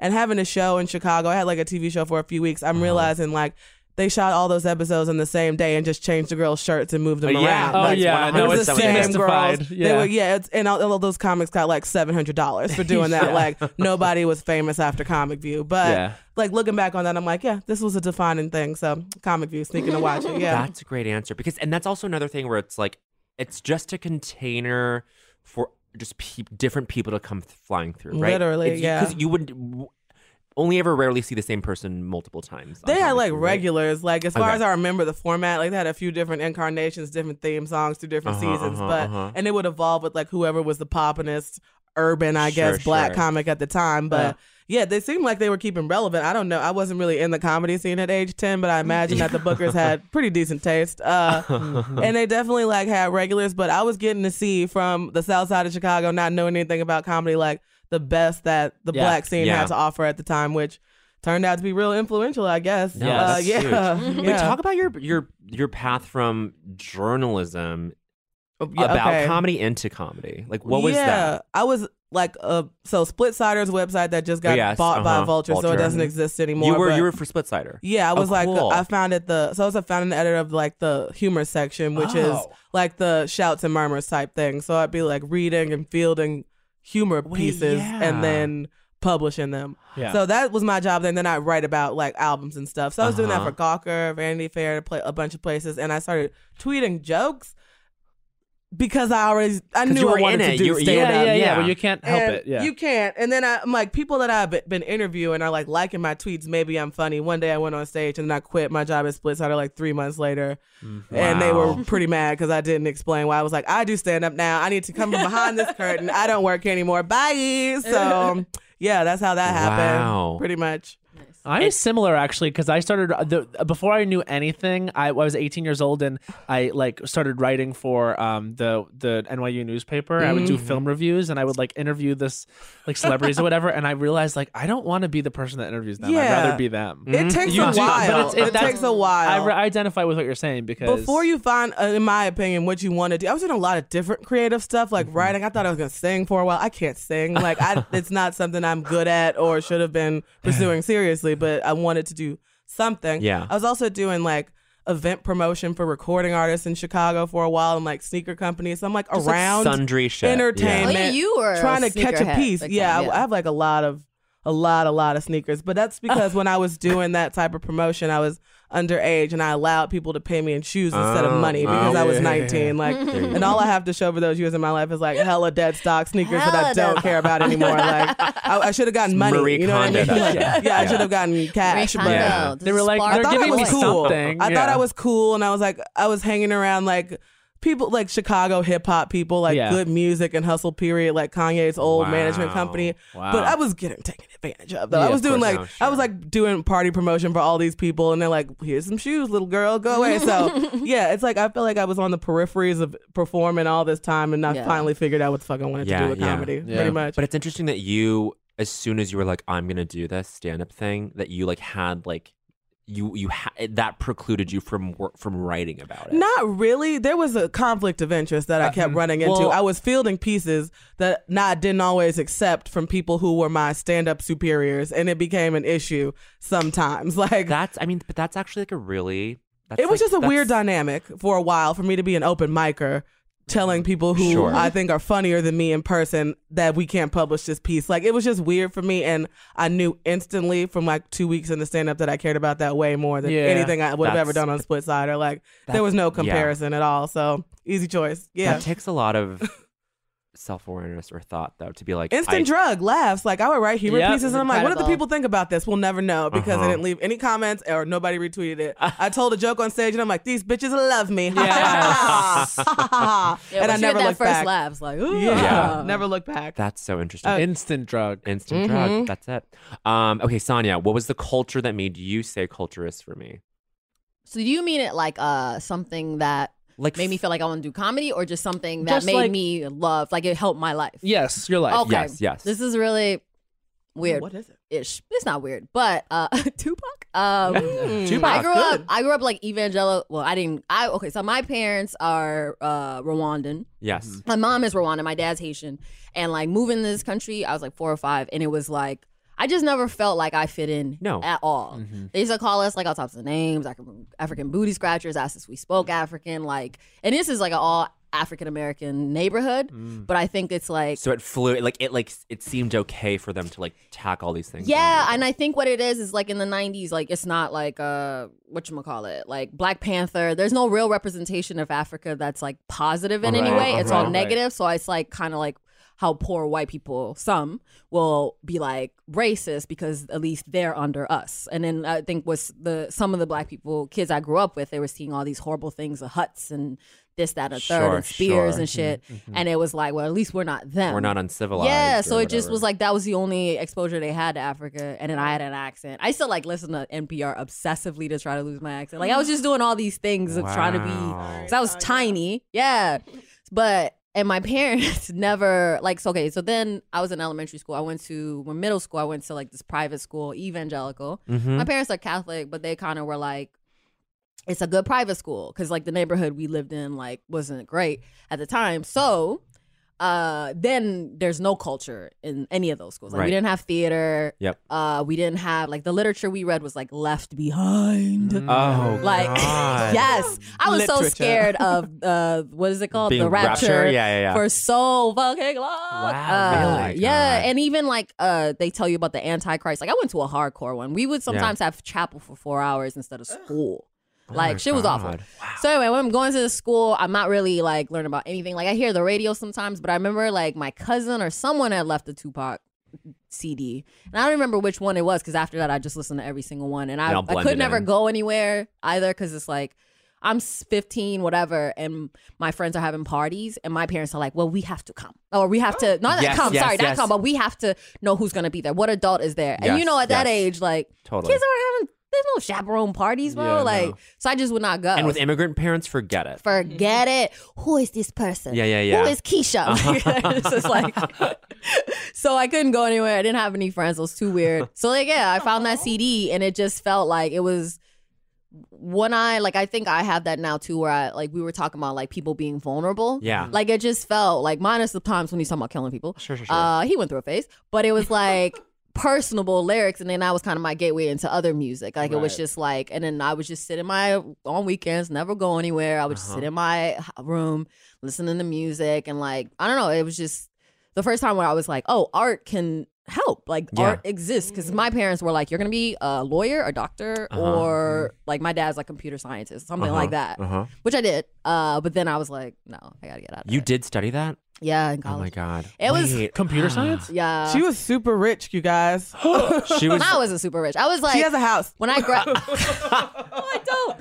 When I graduated from college, I worked as a programmer in DC, and you can make so much money there and there because it's like such a specialized thing. And there's like NIH and all these like government agencies, but it's soul crushing. Like I just was like, this isn't, I'm living my life for my parents. But you worked in only like a few years, and then I started doing comedy, and then I took off a month at a hiatus because I had a panic attack in my boss's office because my team lead or whatever, she was pregnant. And I was being tapped to pick her. And I could see like the fork in the road of like, because once you do that, once you get in a management position, you have no life. It's hours and hours and hours. Yeah, exactly. And I was like, I didn't know what I wanted to do, but I knew it wasn't this. Yeah. And I went in and I was gonna just be normal. And then my body was just like, I was like, oh. And he was so nice. Everyone was so good. Even the people that I like worked with after I like quit, they would like come to my shows, like my little stupid shows, and like take me out to eat after, and I didn't have any money anymore, and it was humiliating. But they would like pay for everything. I got to go to Hawaii. Her to Hawaii and shit. No, that like, was years ago. That was like 5 years ago. I just keep telling the This is still like we talk about like Sonya's rich friends, and that's from like her years as like a corporate. But they were so. Whatever. It was like people who were like, wow, like it's so cool that you're doing this. It's insane. Like you're making so much money. You could easily do this forever and make your mom happy. And then everyone came through and was like, people were so nice. Like taking me to Hawaii. I didn't pay for shit. Wow. I felt like an idiot, an asshole the whole time when I'd be like, no, can I fucking get a take gin the and Hawaii trip. tonic? I have $4 in my Chase account. But they never were weird about it. And it was always like, yo, we're so proud of you, blah, blah, blah. So I am fucking Tupac led He was a you. complicated man. Yeah. He was. I didn't think he was dead for like a year. Really? I was one of those kids he's alive. And then I saw a Cracked article, or not Cracked, one of the Rotten. Remember that website? Yeah. And it showed his fucking autopsy. Oh, yes. what? I don't know how I saw that. I think someone sent it to me like, he is dead. Oh my god! The pictures Kids that the pictures that you can see if you really look for it are fucking crazy. Awful. No, thank you. Like wait, oh my god! I think no. That's somebody. The only one Imagine I taking saw- a picture of that. Like, Yeah. wow. Yeah. The only picture I saw is after Tupac got shot. He was flipping off the camera. Like anything beyond that, I And can't. Pop seen said, that "Who one. shot you?" And he said, "Fuck." Yeah, the police." Shit like that. Yeah, anything Like to beyond the that, I end. can't. Gotta To the end. Tupac. And that is your energy. You're very much like, yeah. Let's do that. I can see you flip. I can see if somebody shot you, you flipping off the camera. Yeah. Be like, can I Very get a gin small, and but tonic? very angry. If somebody shot you, though, I'd really try to kill them that with my you'd bare really- hands. No, Yeah. Becca Up here. can tell you how she could kill anyone in a given room. Well, She's I very. wasn't- No. Okay, wait. Wow. No. I just mean she looks at security. This is a positive. I'm not trying. Yeah, well, okay. She knows. She's very prepared. So, like, if you're like, if It's the trauma. apocalypse It's happened, trauma, I would guys. just go to her 3D house. chess. Because if it was just up to me, I would lay down and die. But Becca will be like, hey, we can't die.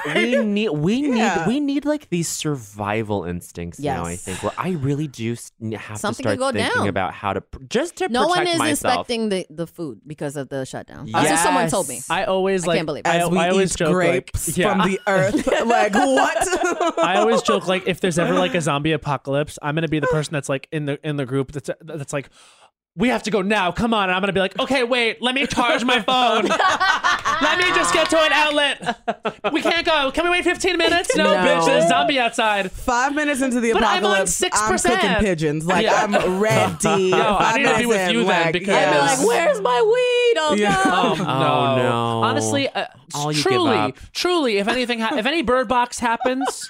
Have you seen it? No. I haven't seen it. You saw it? Yeah. Is it worth seeing just to understand this shit? It's a good movie. It's the best. It's one of the best Netflix movies I've ever seen. That's not saying anything. It's a qualification of the hype, I believe. Yeah. Well, I've seen some good ones. They got some cute rom-coms out right now. Rom-coms are back. So, Does anyone watch my film, The After Party? No.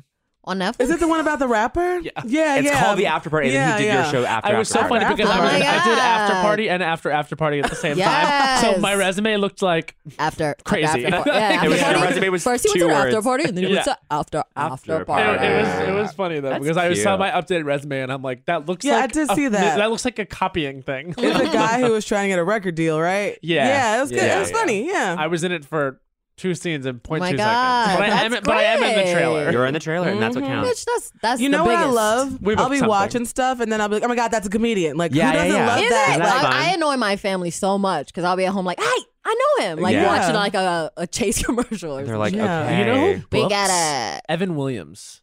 Okay. Oh yeah. He is out there booking. He was on The Americans. Right. Like I feel like he books TV stuff. booked and busy. Like, got a movie star What a face. blessing. He does have a movie star face. Which always helps. I think it's. I was gonna say I'm fucking obsessed with these career change stories. Like they're my favorite thing in the whole world. Yeah. I didn't quite experience that. Yeah, because you guys started in college.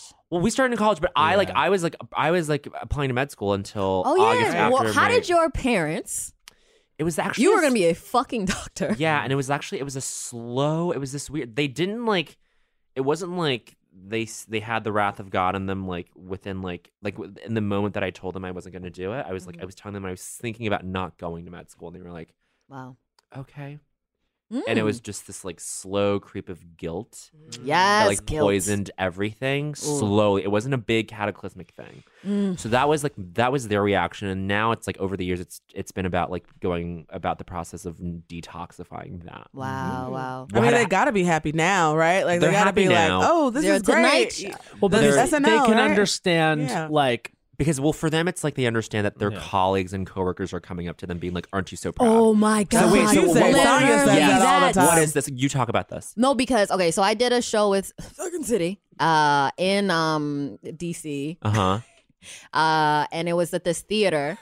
Yeah, you heard that? We got, there's I'm grape just not drama eating happening. grapes into the microphone. She doesn't want to chew on the grape into the microphone, yeah.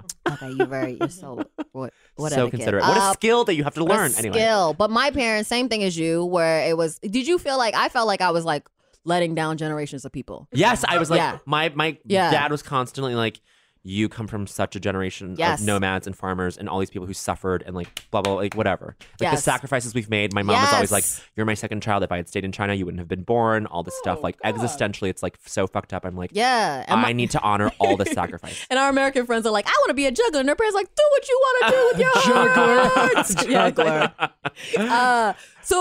Juggler. My parents, same thing where it was like, they never, I don't have that type of relationship. Like Rwandans and my dad is like much mellow Haitian, but like they would never be like, you're a failure, how dare you? But it was like that feeling, like it was that guilt of like, my mom's like, so how's this little comedy thing going? And it was like the or like they thought I had a quarter life crisis. I got like carjacked in 2010. Oh God, it's the whole thing. But she thought that had precipitated, like I was like some sort of trigger, life and death type thing. But it was like I was already taking acting classes, like stop it. You know what I mean? Like on the side during my job. But it was like, I think for her, the first time when my mom specifically, because my mom moved to this country when she was like in her late 20s. So Okay. like a lot of Western culture, she gets it because she's very savvy, but she doesn't. Like anything young, She came done. at that time where it was like there was a divide between like Exactly. her upbringing versus what she was assimilating Right, to. exactly. So I did that show, and a lot of the people that come to the Woolly Mammoth Theater in DC are like,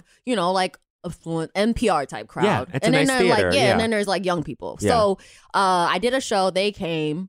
I did, like I mentioned that they were in the crowd and I made some joke, Fast forward, after the show, my parents are like, oh, good. Like my dad understood more of the references. So he was like, that was good. Sure. My mom is being supportive by default. She still doesn't get this shit though. Sure, So it's sure. like very, and then this group of white people, and they all look like they have mortgages. And then like, they were all like, if it was people our age, she would have been like, please. But it was people that were in their like 40s, 50s, late 40s, 50s, who were like, hey, is this your daughter? She's so funny. Did you know she was this funny? And my mom is really like, what the like her face was like, wow. yeah, okay. Yeah. And I think that was the first time where they saw it like, wait a minute, there's a theater, here's a pamphlet. And then the more stuff you do, I think for them, it's a big thing is I pay my own bills. There you know go. what I mean? Yeah. For the very least, I'm not going to die on the street full. What is this? Like my mom does not understand what stand-up is, period. She tries to explain it. She's like, funny. I told my friend you on the Facebook posting. I don't. She doesn't. Oh God, forget it. Like a streaming show. Like yeah. Have you ever tried to explain? Like they're like, so what's going on? And you try to explain a job you got. 100%. I'm like, what is why am I even talking? I was like, I'll be like, I'm shooting sponsored content in Montreal, and they'll be like, what the fuck are you saying? Yeah. I'm doing a voiceover for Part of me kind of like wishes my parents didn't understand it so well. Yeah. Because then they have Same. expectations. Like, you know what I mean? It's like this thing of like, my dad loves stand up. Okay, he has a lot of very particular ideas about how this works. I'm and like, they pitch you jokes. know nothing. Like, yeah. And the thing is, like, also, like, when you come from, it's a little bit of a strange thing to come from Long Island, where everyone has this idea of like, oh, he moved to the city, and of course, this is going to happen when he goes to comedy, and then like all your close friends book SNL but you. They're like, oh, so you're struggling. It's like they don't get that, like, for sure. Yeah. You know what I mean? It's like that thing of like they have such an understanding of like what it is, and it's like That and it would be so meaningful. for well, them. you know what? It's an Yeah. understanding, but it's also a limited understanding of like they know the big things. Yeah. Exactly. So it's like I used to get all the time like, you know what you should audition for? Saturday Night Live. I get that it's so like, often. yeah, Why sure. aren't you on Saturday night? Yeah, you know yeah, what? yeah. Let me call up my agent right Exactly. now. Exactly. Yeah. So part of me is like, of course I like, and I am very lucky because my parents, I will say this, they have never once suggested I do something else. And they've never even Very asked me what my backup plan would be. Wow. Not That's great. one time. Love And I think What a I'm in the gift. vast minority of that happening. Yeah. But Yeah. like there are times when I'm like, of course I'm like any human being that wants to like make them proud. Yeah. So it's like Yeah. in the struggle, like in my mid 20s when it was like I was still doing shows for only free. Yeah. And like still quote unquote making an investment in my career, which meant only paying to do the shit I was doing. Yes. Like I'll shade them when I was performing at the Pit, like, and you were paying Oh, for the yeah. tech. You know what I That's- mean? You Like pay a for the lot. tech at the at pit? the Wow. Pit, yes. a lot. You know, they're being taken advantage of there, all the performers. But I feel fine saying that. Sure. Yeah. sure. But you know, it's like when they were sticking with me through even that, it's Yeah. kind of just like That's nice. okay, like that's it's, really it's nice. good, but also there's that thing of like you don't want to disappoint them when they've been Yeah. riding with you Yeah. like No. through the whole thing. It just means it'll feel so good when it's fine. Like first of all, I feel like you've acquired so much, but also and like they see that, they see how like they saw you on the Tonight Show. They Right. they came to the fucking taping and like yeah. Incredible. Like no, they- they come to shit. Like, Like, my parents, they've yeah. seen it. They've seen it in action. They see you in that moment in your element, and they are 100% so proud. Yeah. It just means that once like a great thing happens, it'll Yeah. just feel so good. Mm-hmm. It feels nice to like. Because all throughout my 20s, I couldn't fucking get them nice gifts. Like Oh, now, I'm yeah. like, I have any Yeah. money at all. So I got tickets for my dad and my mom to see Hamilton, Oh, that's and I nice. was like, I'm so happy You I did get that. to do You this. did Like, because that. out of being Yeah. useless all through my Yes. 20s. You know what I You mean? did that. Yes. Too real to Barring say no. calling Yeah. like, hey, could I get $315? Yeah. You know, like. But your dad loves stand up. Like what's that thing like? Like how Well, does that play out? Well, I think everybody was shocked when I started doing stand-up just because it was never a thing that I ever expressed I wanted to do. Yeah. They never were not supportive, though. They were just confused, very confused. They're like, oh, okay, well, go do that. But my parents are very supportive. Like, if anything ever happens, like, they post it on their Facebooks. Like, they're really supportive, but I know, like, if I ever were to make it, like, my dad would put out, like, an album instantly. Like, he'd have, like, an R&B career or some shit like that. Like, that's your dad would be like Drake's dad. He'd be like Drake's dad, 100%, like, trying to, like, also wanting to be famous. So, like, that's the type of energy. I'm like, they're very supportive, but, like, I have a feeling, like, my dad would try to, like, become a part of the show, like, somehow. So, incredible. Yeah, it's good shit, though. It's fun. My family's funny, so, incredible. Yeah, my mom's really supportive too. Like, she's the nicest. She's great. Yeah, so sweet. They just were really confused. Like, okay, you're doing this, like you, because I like hobby jumped a lot before I did this. So I think they're mostly happy that I stuck with anything for any amount of time, and they're like, God bless. Like, if that's what you're gonna do, focus on that, and we'll see how it goes. So. And to them, that's the most meaningful thing. They're like, she's sticking with it. Yeah, fine. Yeah, or not fine, but like great. You know, it's like that's all they want. Well, guess what? Mulaney tweeted. Yeah, so it's good. And there's a breakout series show on February 19th at Caroline's, Rebecca. And we're in New Orleans. Nolens. Sonia Deneen, Come the give me 21st edibles. through the 23rd. Come give edibles. Come. But it's time for I Don't Think So, Honey. It's time. Yes. So I Don't Think So, Honey is that segment we have where we take 1 minute to rail against something in pop culture that we are hating right now. Our live shows. We are going to be on tour. You can get tickets online. We're going to be in Portland, Seattle, Vancouver, San Francisco, Philly, Boston, DC, Houston, Austin, and Dallas, honey. And Brooklyn. Dallas. And Brooklyn. And Portland is coming back just for us. Oh, yeah. Portland's going to be resurrected just for us. Okay, the girls are looking at their notes. They're prepared. notes. So I have one. I alluded to it in the beginning of the episode, and I am ready. Okay, this is Matt Rogers' I Don't Think So, Honey. His time starts now. I don't think so, honey. When I'm at a bar and I go to order a drink and they say they need to see my ID with my debit card when I've already had my ID checked at the door. Okay, why do we need to keep checking? I don't think so, honey. So if you're going to have a coat check and I have this big ass wallet, I put my wallet in my coat and I checked the coat. There needs to be signs up if you're going to need your ID at the bar. That can't be a surprise at the bar. And you know that I have lots of little issues with bars. Specifically, always I have a problem with the patrons. 30 seconds. Whenever the patrons get their drink and they stay parked at the bar, that's usually a problem I have with them. But no, I'm flipping it around on the bartenders now and the managerial staff because guess what, honey? You already checked my ID. You can see on my wrist right now this stamp. That means I am over 21. 15 seconds. Why do you need more information? So then she said to me, you're going to have to go to the coat check and get your ID, which I've already waited at the coat check for 30 minutes. No, honey. I don't think so, 5 honey. seconds. Clearly, an 18-year-old couldn't grow this fine mustache. So give me my drink. And that's 1 minute. Yeah. It's security theater. It's bullshit. They They just want to make it seem more official by checking your. Who cares? And I was like, I literally said to the girl, I was like, she goes, I need to see your ID with a debit card. And I said to her, I was like, I mean, I checked it. My ID is in my coat. Do I really have to go get it? And she was like, yes. And it was the most frustrating example of someone doing their job at all costs. I'm like, just hand it. And you know what also sucked? She had already poured the Jameson ginger. Oh, well, I was like, that's my drink too.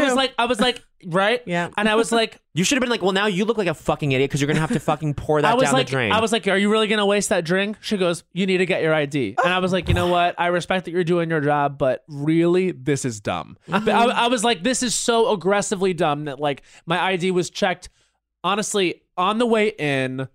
Fully, I have this as proof. I didn't sneak in there. There was a huge line at Brooklyn Bowl. It was so annoying. So then I had to have a dear friend buy me a drink, and because what was I going to do? Be a big Frida and not be celebrating? Yeah, thank God for dear friends, right? Thank God for dear friends. Dear friends. It's actually rule of culture number 89. Thank God for dear friends. That's when you know you have a rider's high. Truly. All right, so this is a Bowen Yang. Oh wait, hold on. Oh.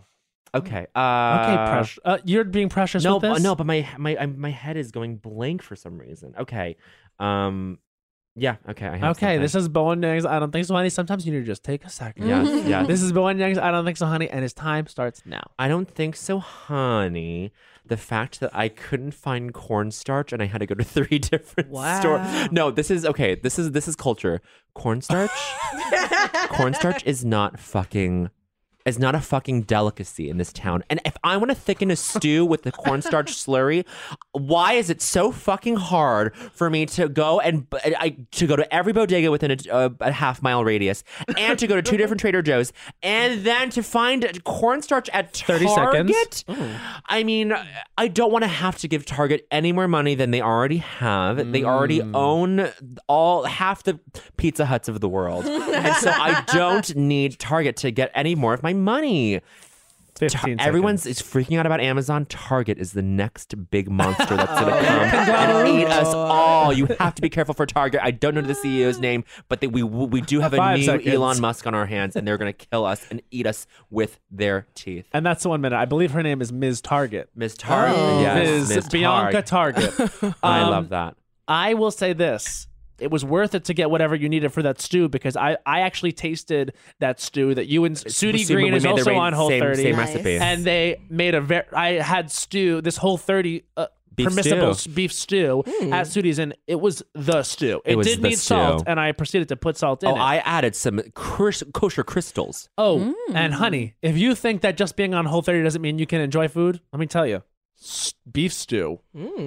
Get to know it. Thank you. Know it. But I'm happy you eventually found cornstarch. That was a very interesting. I don't think so, honey. And cornstarch is technically not Whole30 compliant, but where am I going to find fucking arrowroot powder? I hate when I see recipes like that. Yeah. Shut up. I gotta buy some shit I'm only gonna use once, and I have a 8-ounce bag. I have to visit a witch to buy it. I was almost gonna do I don't think so, honey. That food goes bad. Because literally it's like I can't eat all these eggs in 3 days. Yes, you're right.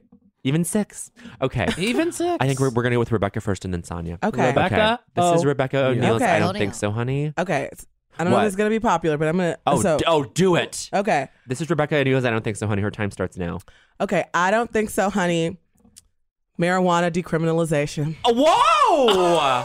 Because what a tease. Do you know what I mean? Oh my what God. a tease. Like, it sounds like it's bad, but I have my reasonings. First of all, Go. It's fuckboy talk, what Cuomo's doing right now. The headline was like, he's teasing taking the first steps of possibly, eventually, maybe making decriminalization a priority. I know fuckboy talk when I hear it. Like, he's giving us crumbs to keep hope. Like, just make it legal and expunge people's records. Like, what are we doing? Yes, you know what I mean? 30 seconds. Yeah. Also, I don't think so, honey. Sidebar, Andrew Cuomo, because I thought Chris Cuomo, the hot woke one on CNN with his son, that's his brother. Like, how embarrassing for him. You know what I mean? Like, how embarrassing. There's a gap. Yeah.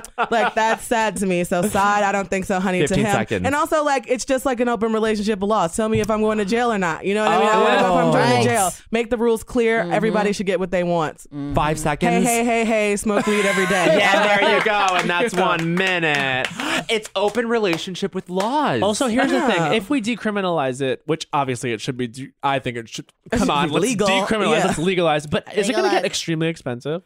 I don't know. Is it in LA? In Portland and LA, it's cheaper in LA. It's like a You're right. bodega I type should know situation where you just go in with $17 It's and literally get like three. an Apple store for marijuana when you go to The MedMen. And you don't have to deal with those weird weed people. Like every comedian says it, but my guy's extremely flaky, and I'd like to have some sort of my guy sucks, and I haven't called him in almost a year because I just go and pick up stuff in LA. Honestly, That's the way to do it. What I just did was I spent dollars one time instead of like having to call another person like every That's 3 smart. weeks. And you've stockpiled? Yeah. I've stockpiled, and That's now the actually, wave. That's the like I'm on a new level financially type purchase because I still got to get my shit $25 at a because time. the thing is, I do smoke every day, so it's like why not just get it all now? I walk to her. No, I walk to a friend's house sometimes, and I just buy weed off that person because who is this person? I don't know any friend. You Any know? friend at all. God bless your friends. I will say I don't think so, honey. Me, because the last time I bought weed was during our snowstorm, and I realized Dave Mazzoni was over. We were at my apartment, and I was like, I think I don't have any weed. He was like, Are you fucking crazy? Wow. And it was this situation of like, am I legit gonna call my This was girl like that last year.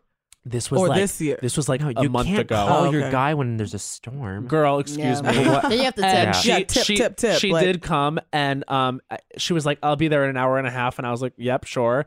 And she finally showed up, and I felt so bad because she goes, "I was really hoping you guys would be girls." I was like, "Oh, I promised that we're nice. We're gay. We're also gay." And she goes, "Yeah, but gay guys don't have tampons." And I was like, "Oh, shit." Then I realized she was riding around those streets Just needing a freeballing tampon it, in the yeah. snow. Oh my god. God. poor Oh my, thing. what And a I felt so bad. horrific I was like, okay, there's a store right down the street. She goes, yeah, okay, give me the money so I can go. I was like, okay, here. Bye. Take hundreds of dollars. Yeah. God, then she had to find a place to put it in. My The God. jobs, know. we don't think about the struggles of our drug dealers, and I think we need to You know empathize what? with them more. We know what. You know what I We mean? need to be grateful We need because to right humanize now them. We it's need not to, criminalized. It's decriminalized, but it's not legal, and they are out here serving us. Yeah, you know they're what I mean? in the Yeah, gray What would we zone do of without our legality weed for men? us. Honestly, Yeah. I would be adrift. And I was like God, very thankful dead. that she came through because let me Yeah. tell you that the snow was coming Yeah. down. You were being irresponsible. And I was like, I hate that I'm doing this, but I just need weed so bad. And it's not like they're not getting the and money. it's a job. Yeah, it's, Sometimes I mean, it's she a job. was Yeah. working. Yeah. So it was like, somebody's got to be next on the list. And if that's me,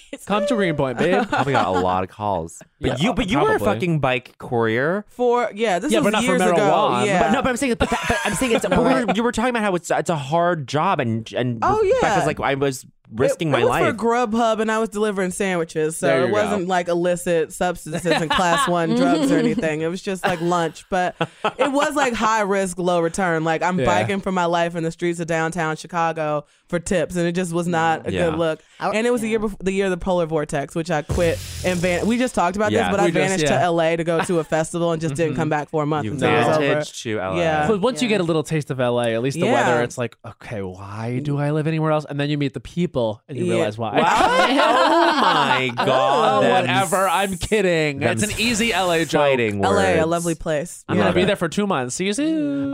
Sonia Denis. Okay, so this is similar to cornstarch. Okay, oh my god, but and I love wrote it today. So Please, it's gonna be incredible. This is Sonia Denis. I don't think so, honey. Her time starts now. I don't think so, honey. People who like mushrooms, cremini, portabella, shiitake, all dirt, dust.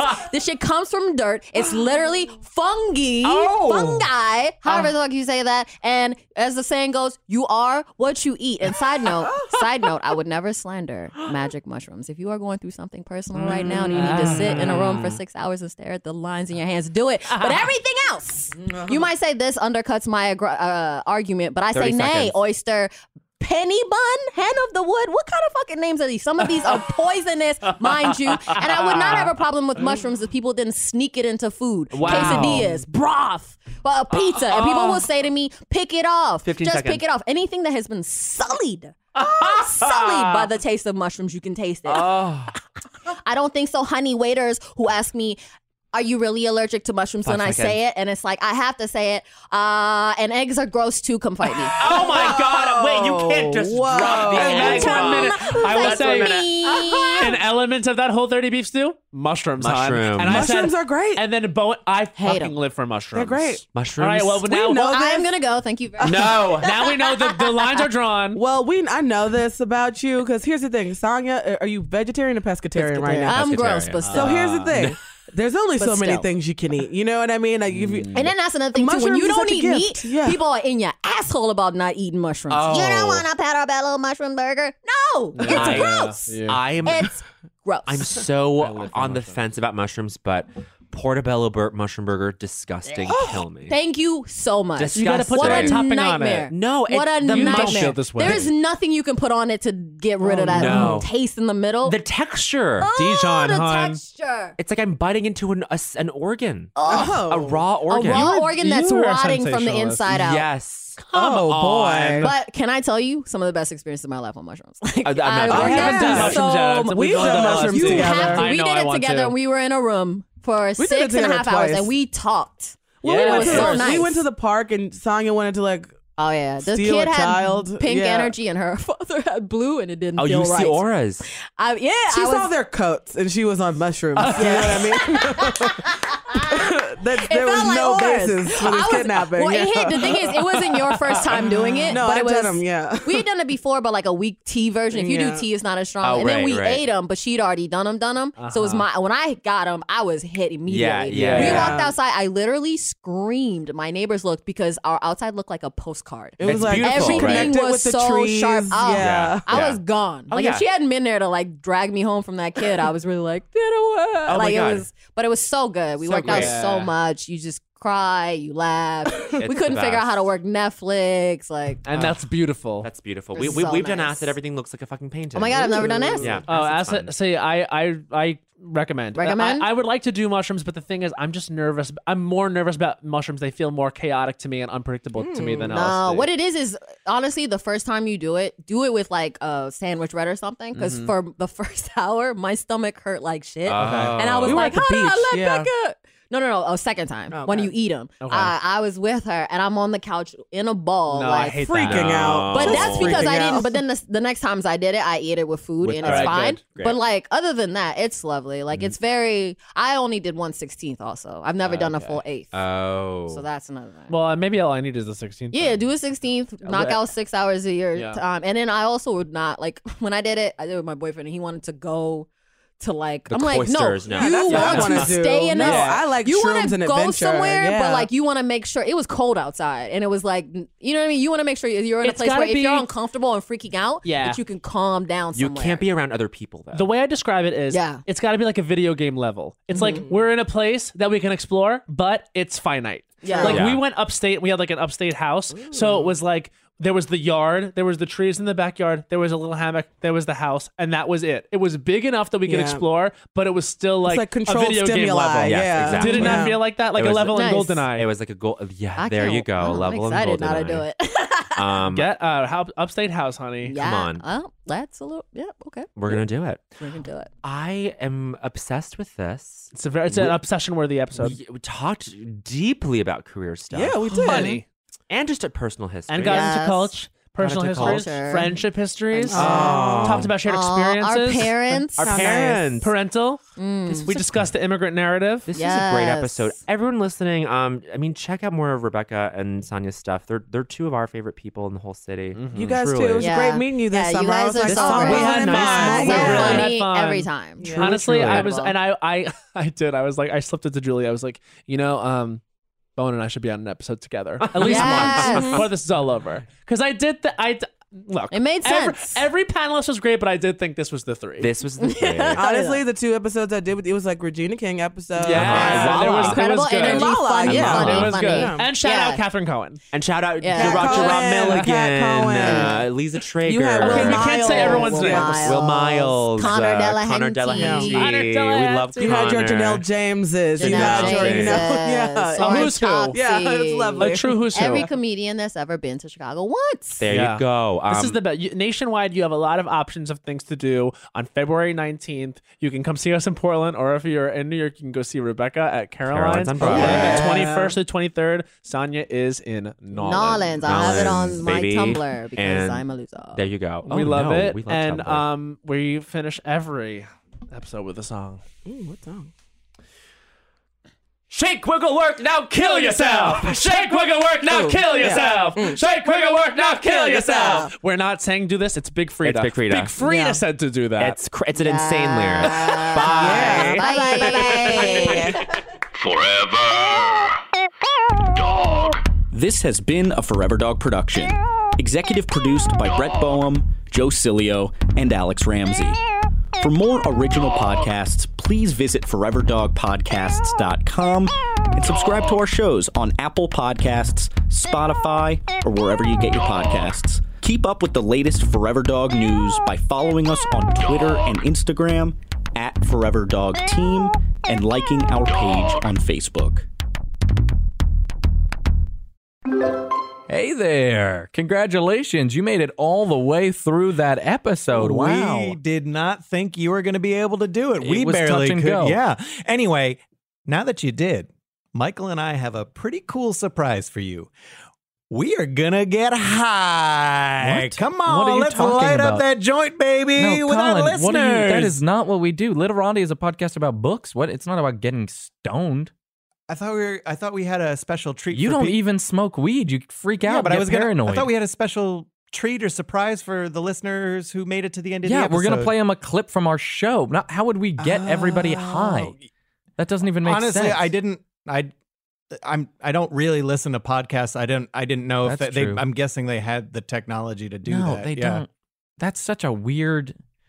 No, Colin, we're not going to get anybody high. We're not getting high. Okay. I actually think that you shouldn't be promoting that on this podcast. Yeah. to tell Okay. people Fine. that. But if you want to get high at home, sure, do it. But we're not promoting it. But That's neither here nor there. We're going to play a clip from our podcast. with Josh Sharp. So just listen and enjoy that. And get high. What? And with that in mind, we'd like to take the pressure off of us for a second and introduce you to the reader of today. He's a recent NYU dropout, and we know that means a recipe for success. Oh, yes, indeed. Dropping out of school and into our hearts, we have young novelist and self-proclaimed genius, Clint Dimples, for you. Enjoy.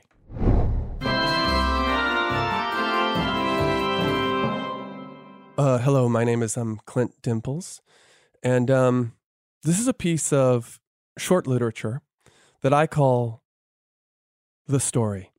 There was once a girl with deep brown hair who lived with her grandfather in a small cabin upstate. Though her parents, who had been professors, died 8 months before in an automobile accident while returning from an academic conference on the viability of the universal basic income, the girl was of a happy sort, her optimism only fading to melancholia on nights such as these, when the rain shuddering at the windows made her wish for her mother's arms. Her grandfather, a wiry man with a great beak of a nose, had just climbed the old stairs to her attic bedroom when he heard her quiet sniffles. "Is everything all right?" he asked the girl. "I'm just having trouble sleeping," she said. "It's hard sometimes." "Yes, I know," said the grandfather. "Maybe a story would help?" The little girl nodded, and so the old man began. There once was a girl with deep brown hair who lived with her grandfather in a small cabin upstate.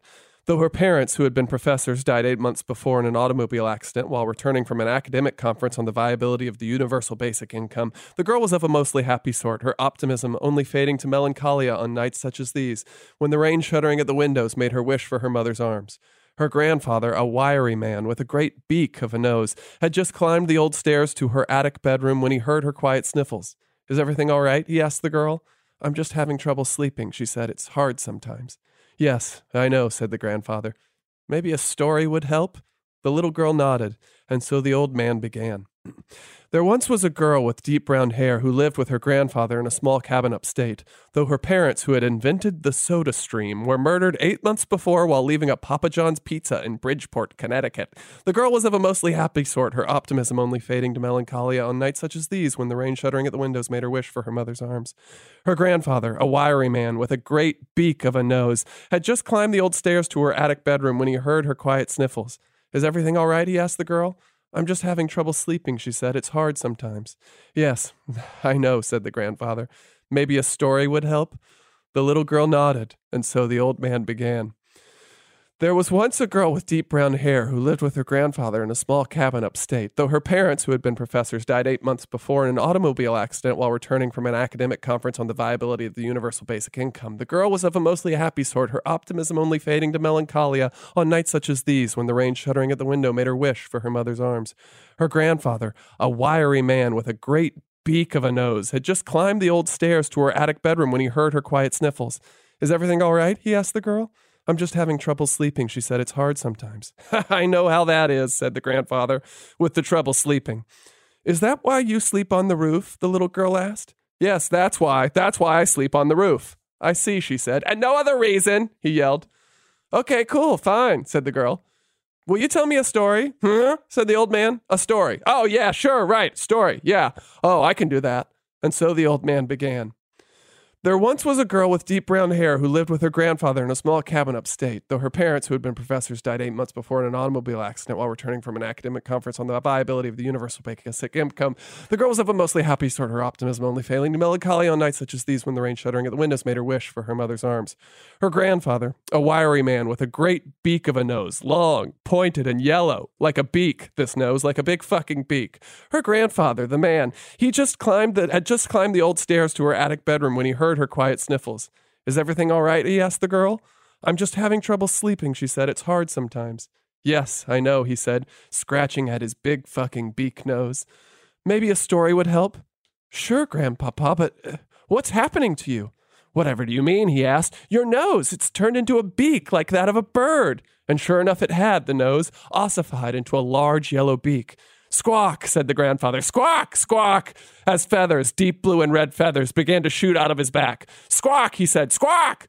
"Why, grandfather," the little girl cried, "you're turning into a bird. A real fucking bird with a giant fucking beak. It's amazing." His feet now claws, he reached over and stood atop the girl's wrists. Then he flapped and flapped until he started to rise, over the bed, clutching the small girl beneath him. His great wings swatting at the walls, he tilted his feathered crown forward and burst, beak first, out of the large attic window. The girl hung below him as they made their way up, higher and higher, until the house was but a speck below them. She looked up. Thank you, Grandpapa. Thank you. Thank you for transforming into a big fucking bird and taking flight. And then the old man let forth a mighty squawk, spread his wings wide, and the two soared off into the warm night air, floating and finally free. The end. What a lovely story, said the little girl. But I must ask, was the grandpa in that story, the one who turned into a bird, was he supposed to be you? Me? The old man replied. Whatever you mean. I mean, said the little girl, that maybe it is you who wants to be a bird? I'm asking in part because I know you like to sleep on the roof. I told you about that already. I just do that because I like it. No other reason, he shouted. Well, sure, said the girl, but the way in which you chew my food up for me and our winter trips down south, it just all makes me think that maybe you want to be a bird for some reason, which, to be honest, is sort of a ridiculous notion given that you're a grown man. And so if you actually want to be a bird, well, I don't know, maybe you're just crazy. Okay, story time is over, said the old man. I'm turning off the lights now. It's time for bed. He pulled the chain on the lamp, and all was still. I know you have to use the ladder in my room to climb onto the roof, Grandpa, said the little girl. So you can turn the lights back on and get it if you want. Okay, I'll turn them on just because I want to turn them on. How about that, said the old man, fumbling for the chain.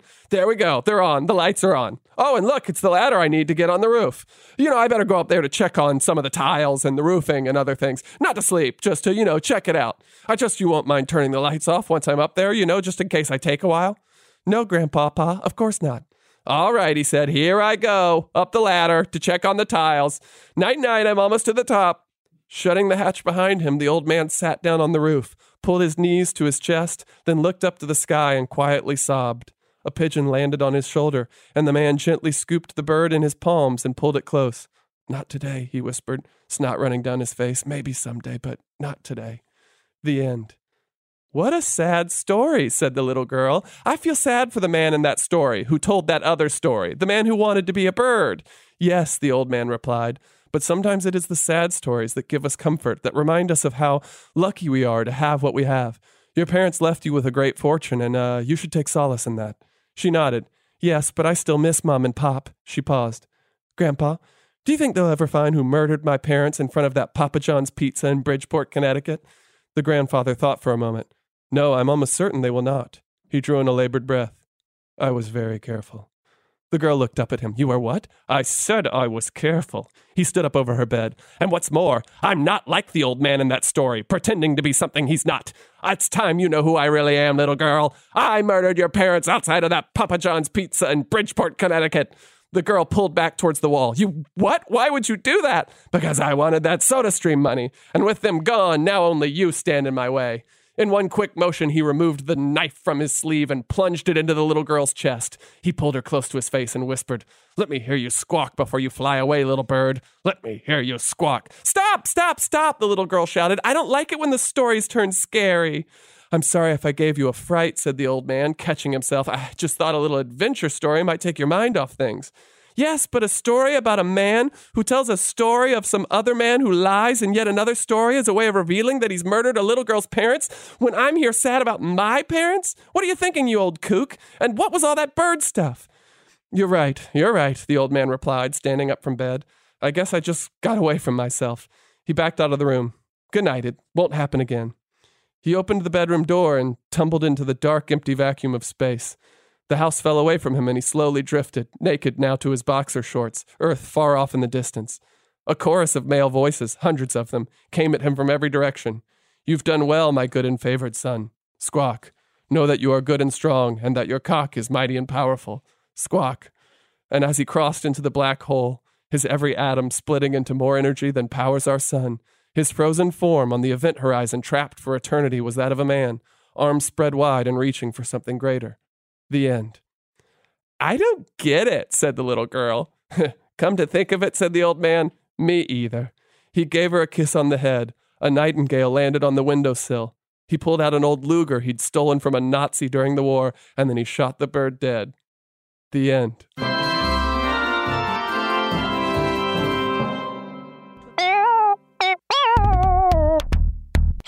Little reminder, BetterHelp.com/ding dong. That's where you can go and put in a little promo code to get therapy online fast. Now, BetterHelp makes it easy to connect with licensed professional counselors who are caring professionals who specialize in the issues that you want to talk about. We're talking about depression, stress and anxiety, trauma, grief, self-esteem, and other issues that we're all kind of dealing with that, we want to reach out and get some help for. And you can connect with your counselor in a safe and private environment using BetterHelp.com. /ding dong. Of course, yes. /ding dong. Of course. If you want to use, our promo code and get 10% off, you would use the promo code ding dong. We just wanted to hop in here in the middle of the episode and say that. And just say that. So schedule secure video and phone sessions or text your therapist, all included worldwide, and you can start communicating in under 24 hours. Yeah, and maybe you can even marry your therapist. Okay, we've been through this. You can't do that. It's not appropriate to marry your therapist? It's unethical. What if they're hot? Should I get another one? Yeah. Okay. BetterHelp.com/ding dong. There's a new sparkling water beverage from the makers of Bubbly, Bubbly Burst. It's bursting with fruit flavor, no added sugar, and all smiles. Bubbly comes in a variety of 6 fun flavors that taste incredible. And with no added sugar and low calories, there's a lot to smile about. I don't know about you, Matt, but it's my perfect beverage for catching up on my favorite shows with. Yes, Lil Bowen. Bubbly Burst has antioxidant and immune support, keeping me feeling great all day long. You deserve that. Try new Bubbly Burst. Welcome to Season 9 of Next Question with me, Katie Couric. I've got some big news to share with you in our season premiere featuring the one and only Kris Jenner. Oh my gosh, congratulations. That is very, very exciting. And that's just the beginning. We'll also be joined by podcast host Jay Shetty, Hillary Clinton, Renee Fleming, Liz Cheney, and many more. So come on in, take a break from the incessant negativity for a weekly dose of fascinating conversations. Some of them, I promise, will actually put you in a good mood. Listen to Next Question with me, Katie Couric, on the iHeartRadio app, Apple Podcasts, or wherever you get your podcasts. My whole life, I've been told this one story about my family, about how my great-great-grandmother was killed by the mafia back in Sicily. I was never sure if it was true, so I decided to find out. And even though my Uncle Jimmy told me I'd only be making the vendetta worse, I'm going to Sicily anyway. Come to Italy with me to solve this 100-year-old murder mystery. Listen to The Sicilian Inheritance on the iHeartRadio app, Apple Podcasts, or wherever you get your podcasts. Bring a little optimism into your life with The Bright Side, a new kind of daily podcast from Hello Sunshine, hosted by me, Danielle Robay. And me, Simone Boyce. Every weekday, we're bringing you conversations about culture, the latest trends, inspiration, and so much more. I am so excited about this podcast, The Bright Side. You guys are giving people a chance to shine a light on their lives, shine a light on a little advice that they want to share. Listen to The Bright Side on America's #1 podcast network, iHeart. Open your free iHeart app and search The Bright Side.